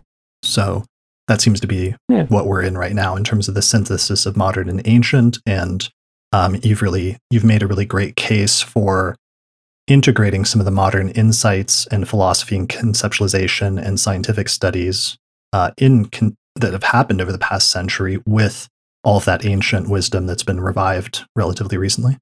Yeah, yeah. Cool. Well, hey, I got to thank you for allowing me to articulate some of the details there, because there are some things in my book that could be misunderstood if people didn't read thoroughly or didn't read all of it. But you've allowed me to, clarify where I'm coming from, and I appreciate that. Yeah. Thank you so much for your time today. I know this is a 3-hour episode, so we'll wrap it up. But I encourage people to read the book. I tried to get as much in as I could. I just finished reading this 10 minutes before we started, and there's so much more there. So I definitely recommend people checking it out because we've only skimmed the surface of some of the great things. I know my friend Nick Diggin Best, who read this and really liked it, he was telling me to ask you about a couple of figures. We're not going to be able to do it, but maybe in a follow-up episode about John H. Nelson, for example, or Edward R. Dewey, and some of their work studying celestial cycles and how that's actually shown up. But maybe we can save that for a future episode. Okay. Yeah, I'm not going anywhere. I just, I'm just staying right here. Okay, good. All right. Well, great job on the book. Thanks a lot for writing it again. And thanks for joining me today. You're welcome. You're quite welcome. Thank you too. All right. Thanks everyone for watching or listening to this episode of the Astrology Podcast, and we'll see you again next time. Special thanks to all the patrons that helped to support the production of this episode of the podcast through our page on patreon.com. In particular, shout out to the patrons on our producers tier, including Thomas Miller, Catherine Conroy, Christy Moe, Ariana Amour, Mandy Ray, Angelique Nambo, Issa Sabah, Jake Otero, Mimi Stargazer, and Jean-Marie Kaplan. If you appreciate the work I'm doing here on the podcast and you'd like to find a way to support it, then please consider becoming a patron through our page on patreon.com. In exchange, you can get access to bonus content that's only available to patrons of the podcast, such as early access to new episodes, the ability to attend the live recording of the monthly forecast episodes, our monthly auspicious elections podcast, or another exclusive podcast series called the Casual Astrology Podcast, or you can even get your name listed in the credits at the end of each episode. For more information, visit patreon.com/astrologypodcast. If you're looking to get an astrological consultation, we have a list of recommended astrologers at theastrologypodcast.com/consultations. The astrologers on the list are friends of the podcast that have been featured in different episodes over the years, and they have different specialties such as natal astrology, electional astrology, synastry, rectification, or horary astrology. You can get a 10% discount when you book a consultation with one of the astrologers on our list by using the promo code AstrologyPodcast. The astrology software that we use and recommend here on the podcast is called SolarFire for Windows, which is available for the PC at alabe.com. Use the promo code AP15 to get a 15% discount. For Mac users, we recommend a software program called AstroGold for Mac OS, which is from the creators of SolarFire for PC, and it includes both modern and traditional techniques. You can find out more information at astrogold.io, and you can use the promo code AstroPodcast15 to get a 15% discount. If you'd like to learn more about my approach to astrology, then I'd recommend checking out my book titled Hellenistic Astrology, The Study of Fate and Fortune, where I go over the history, philosophy, and techniques of ancient astrology, taking people from beginner up through intermediate and advanced techniques for reading birth charts. You can get a print copy of the book through Amazon or other online retailers, or there's an ebook version available through Google Books. I also recently published a new translation of the anthology of the 2nd century astrologer Vedius Valens, which is one of the most important sources for understanding the practice of ancient astrology. You can find that by searching for Vedius Valens, the anthology on Amazon or other online book retailers. If you're really looking to expand your studies of astrology, then I would recommend my Hellenistic Astrology course, which is an online course on ancient astrology where I take people through basic concepts up through intermediate and advanced techniques for reading birth charts. There's over 100 hours of video lectures as well as guided readings of ancient texts, and by the time you finish the course, you will have a strong foundation in how to read birth charts, as well as make predictions. You can find out more information at courses.theastrologyschool.com. I also recently launched a new course there called the Birth Time Rectification course, where I teach students how to figure out your birth time using astrology when the birth time is either unknown or uncertain.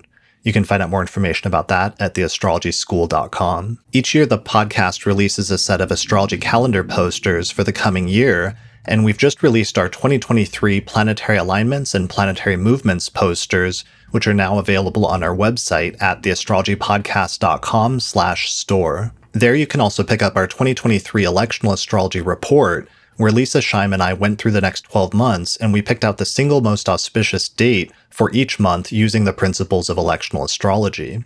You can get that at theastrologypodcast.com/2023 report.